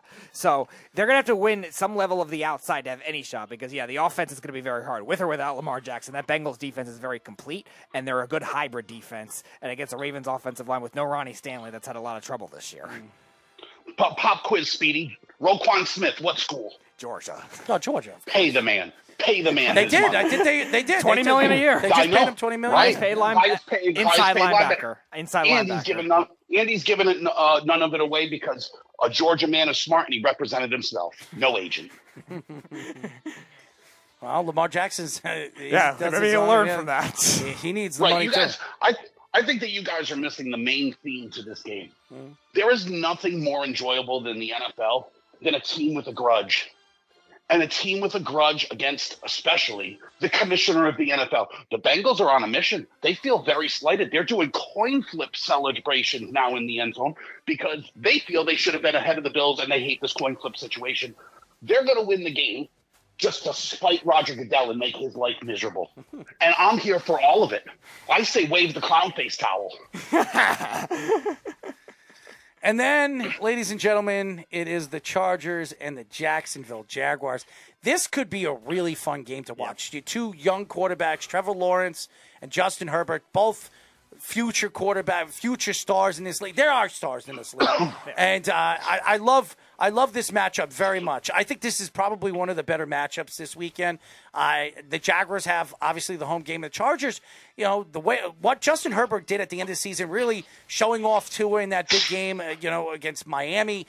I really showed you why a lot of people think that this kid is that Joe Burrow type of quarterback that can take over games and really put the team on his shoulders. He's fantastic. I think they can run the ball. Eckler is one of the more underrated running backs in the NFL. They're healthy at the wide receiving position.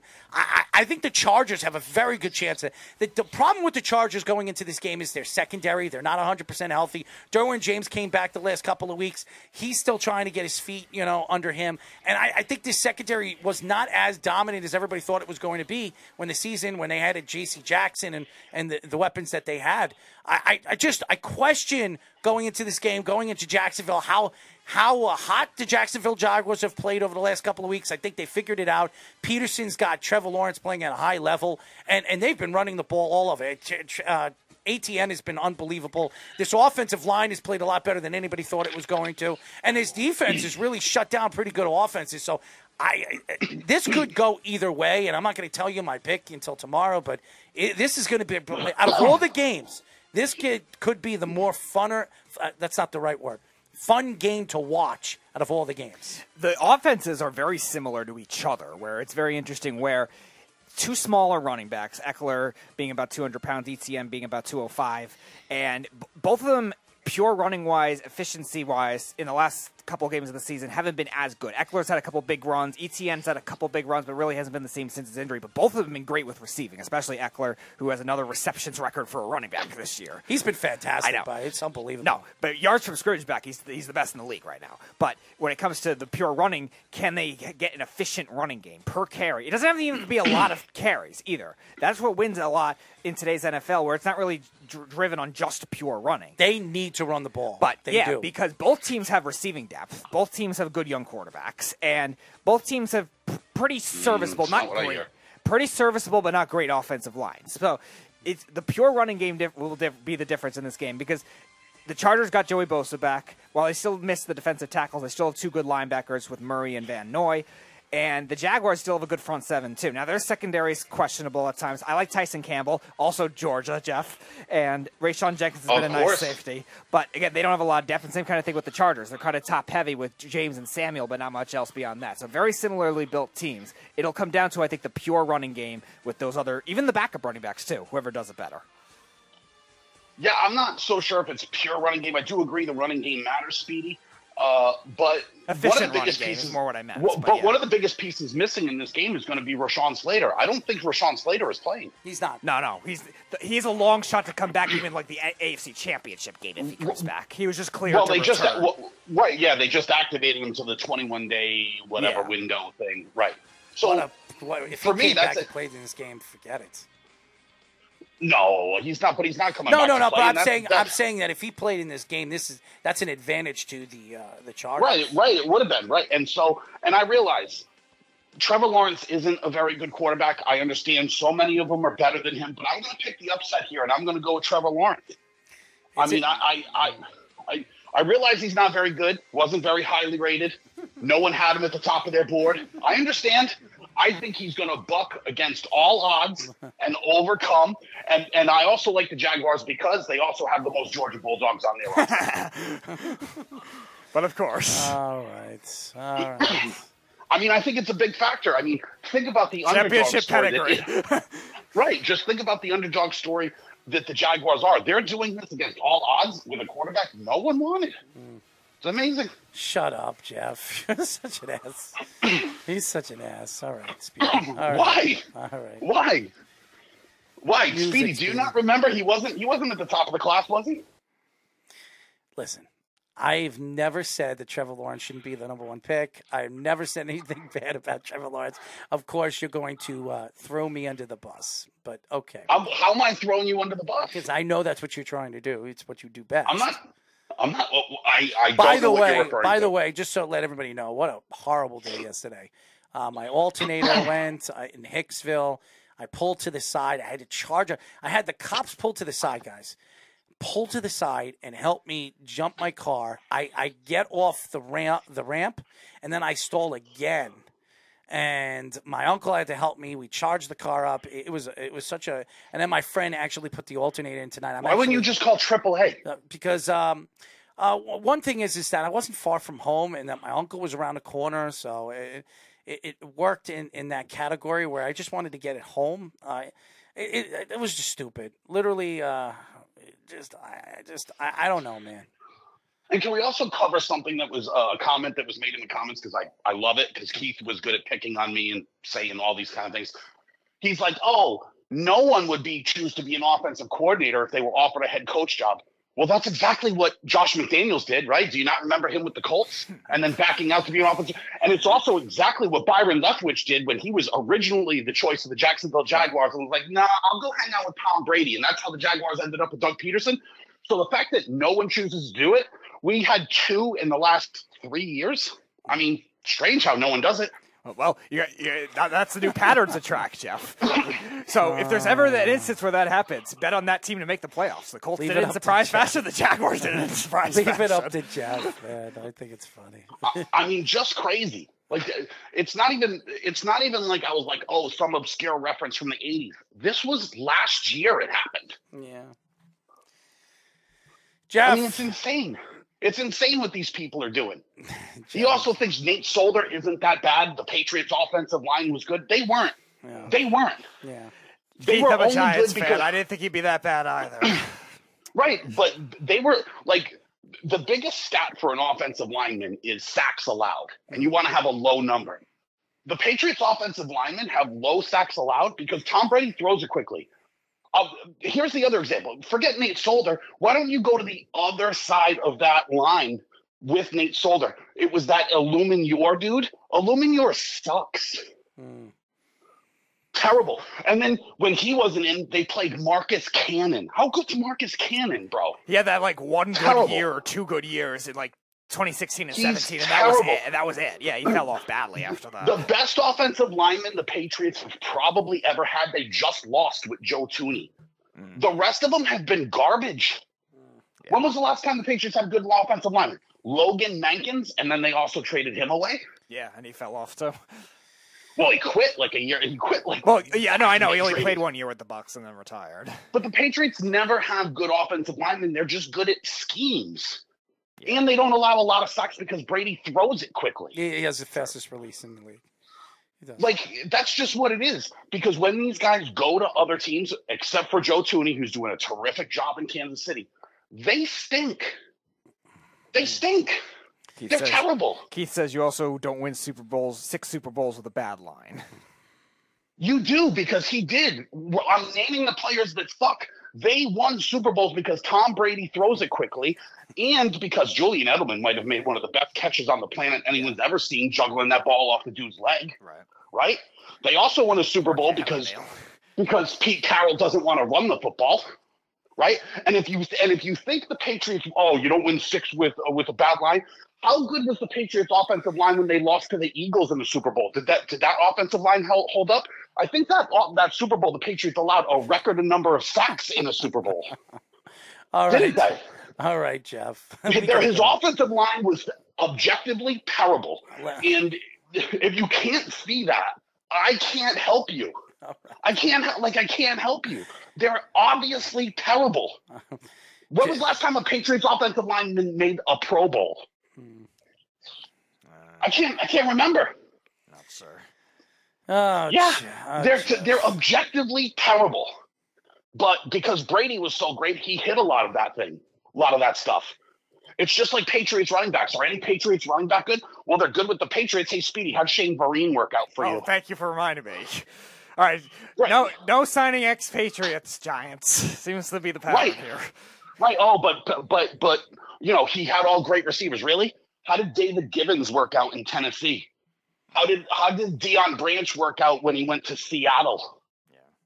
I mean, it's crazy the number of people that the Patriots have. Like, how many Patriots have gone other places and been good? Like, objectively, Asante Samuel dead. Right, Asante Samuel, that's it. Like, Chandler Jones, I think, dead. So Chandler Jones is very good. Yeah. Right? Even Richard Seymour, who's a Hall of Famer, not very good for Oakland Raiders, when he went there. He was at the time. He was at the end of his career anyways.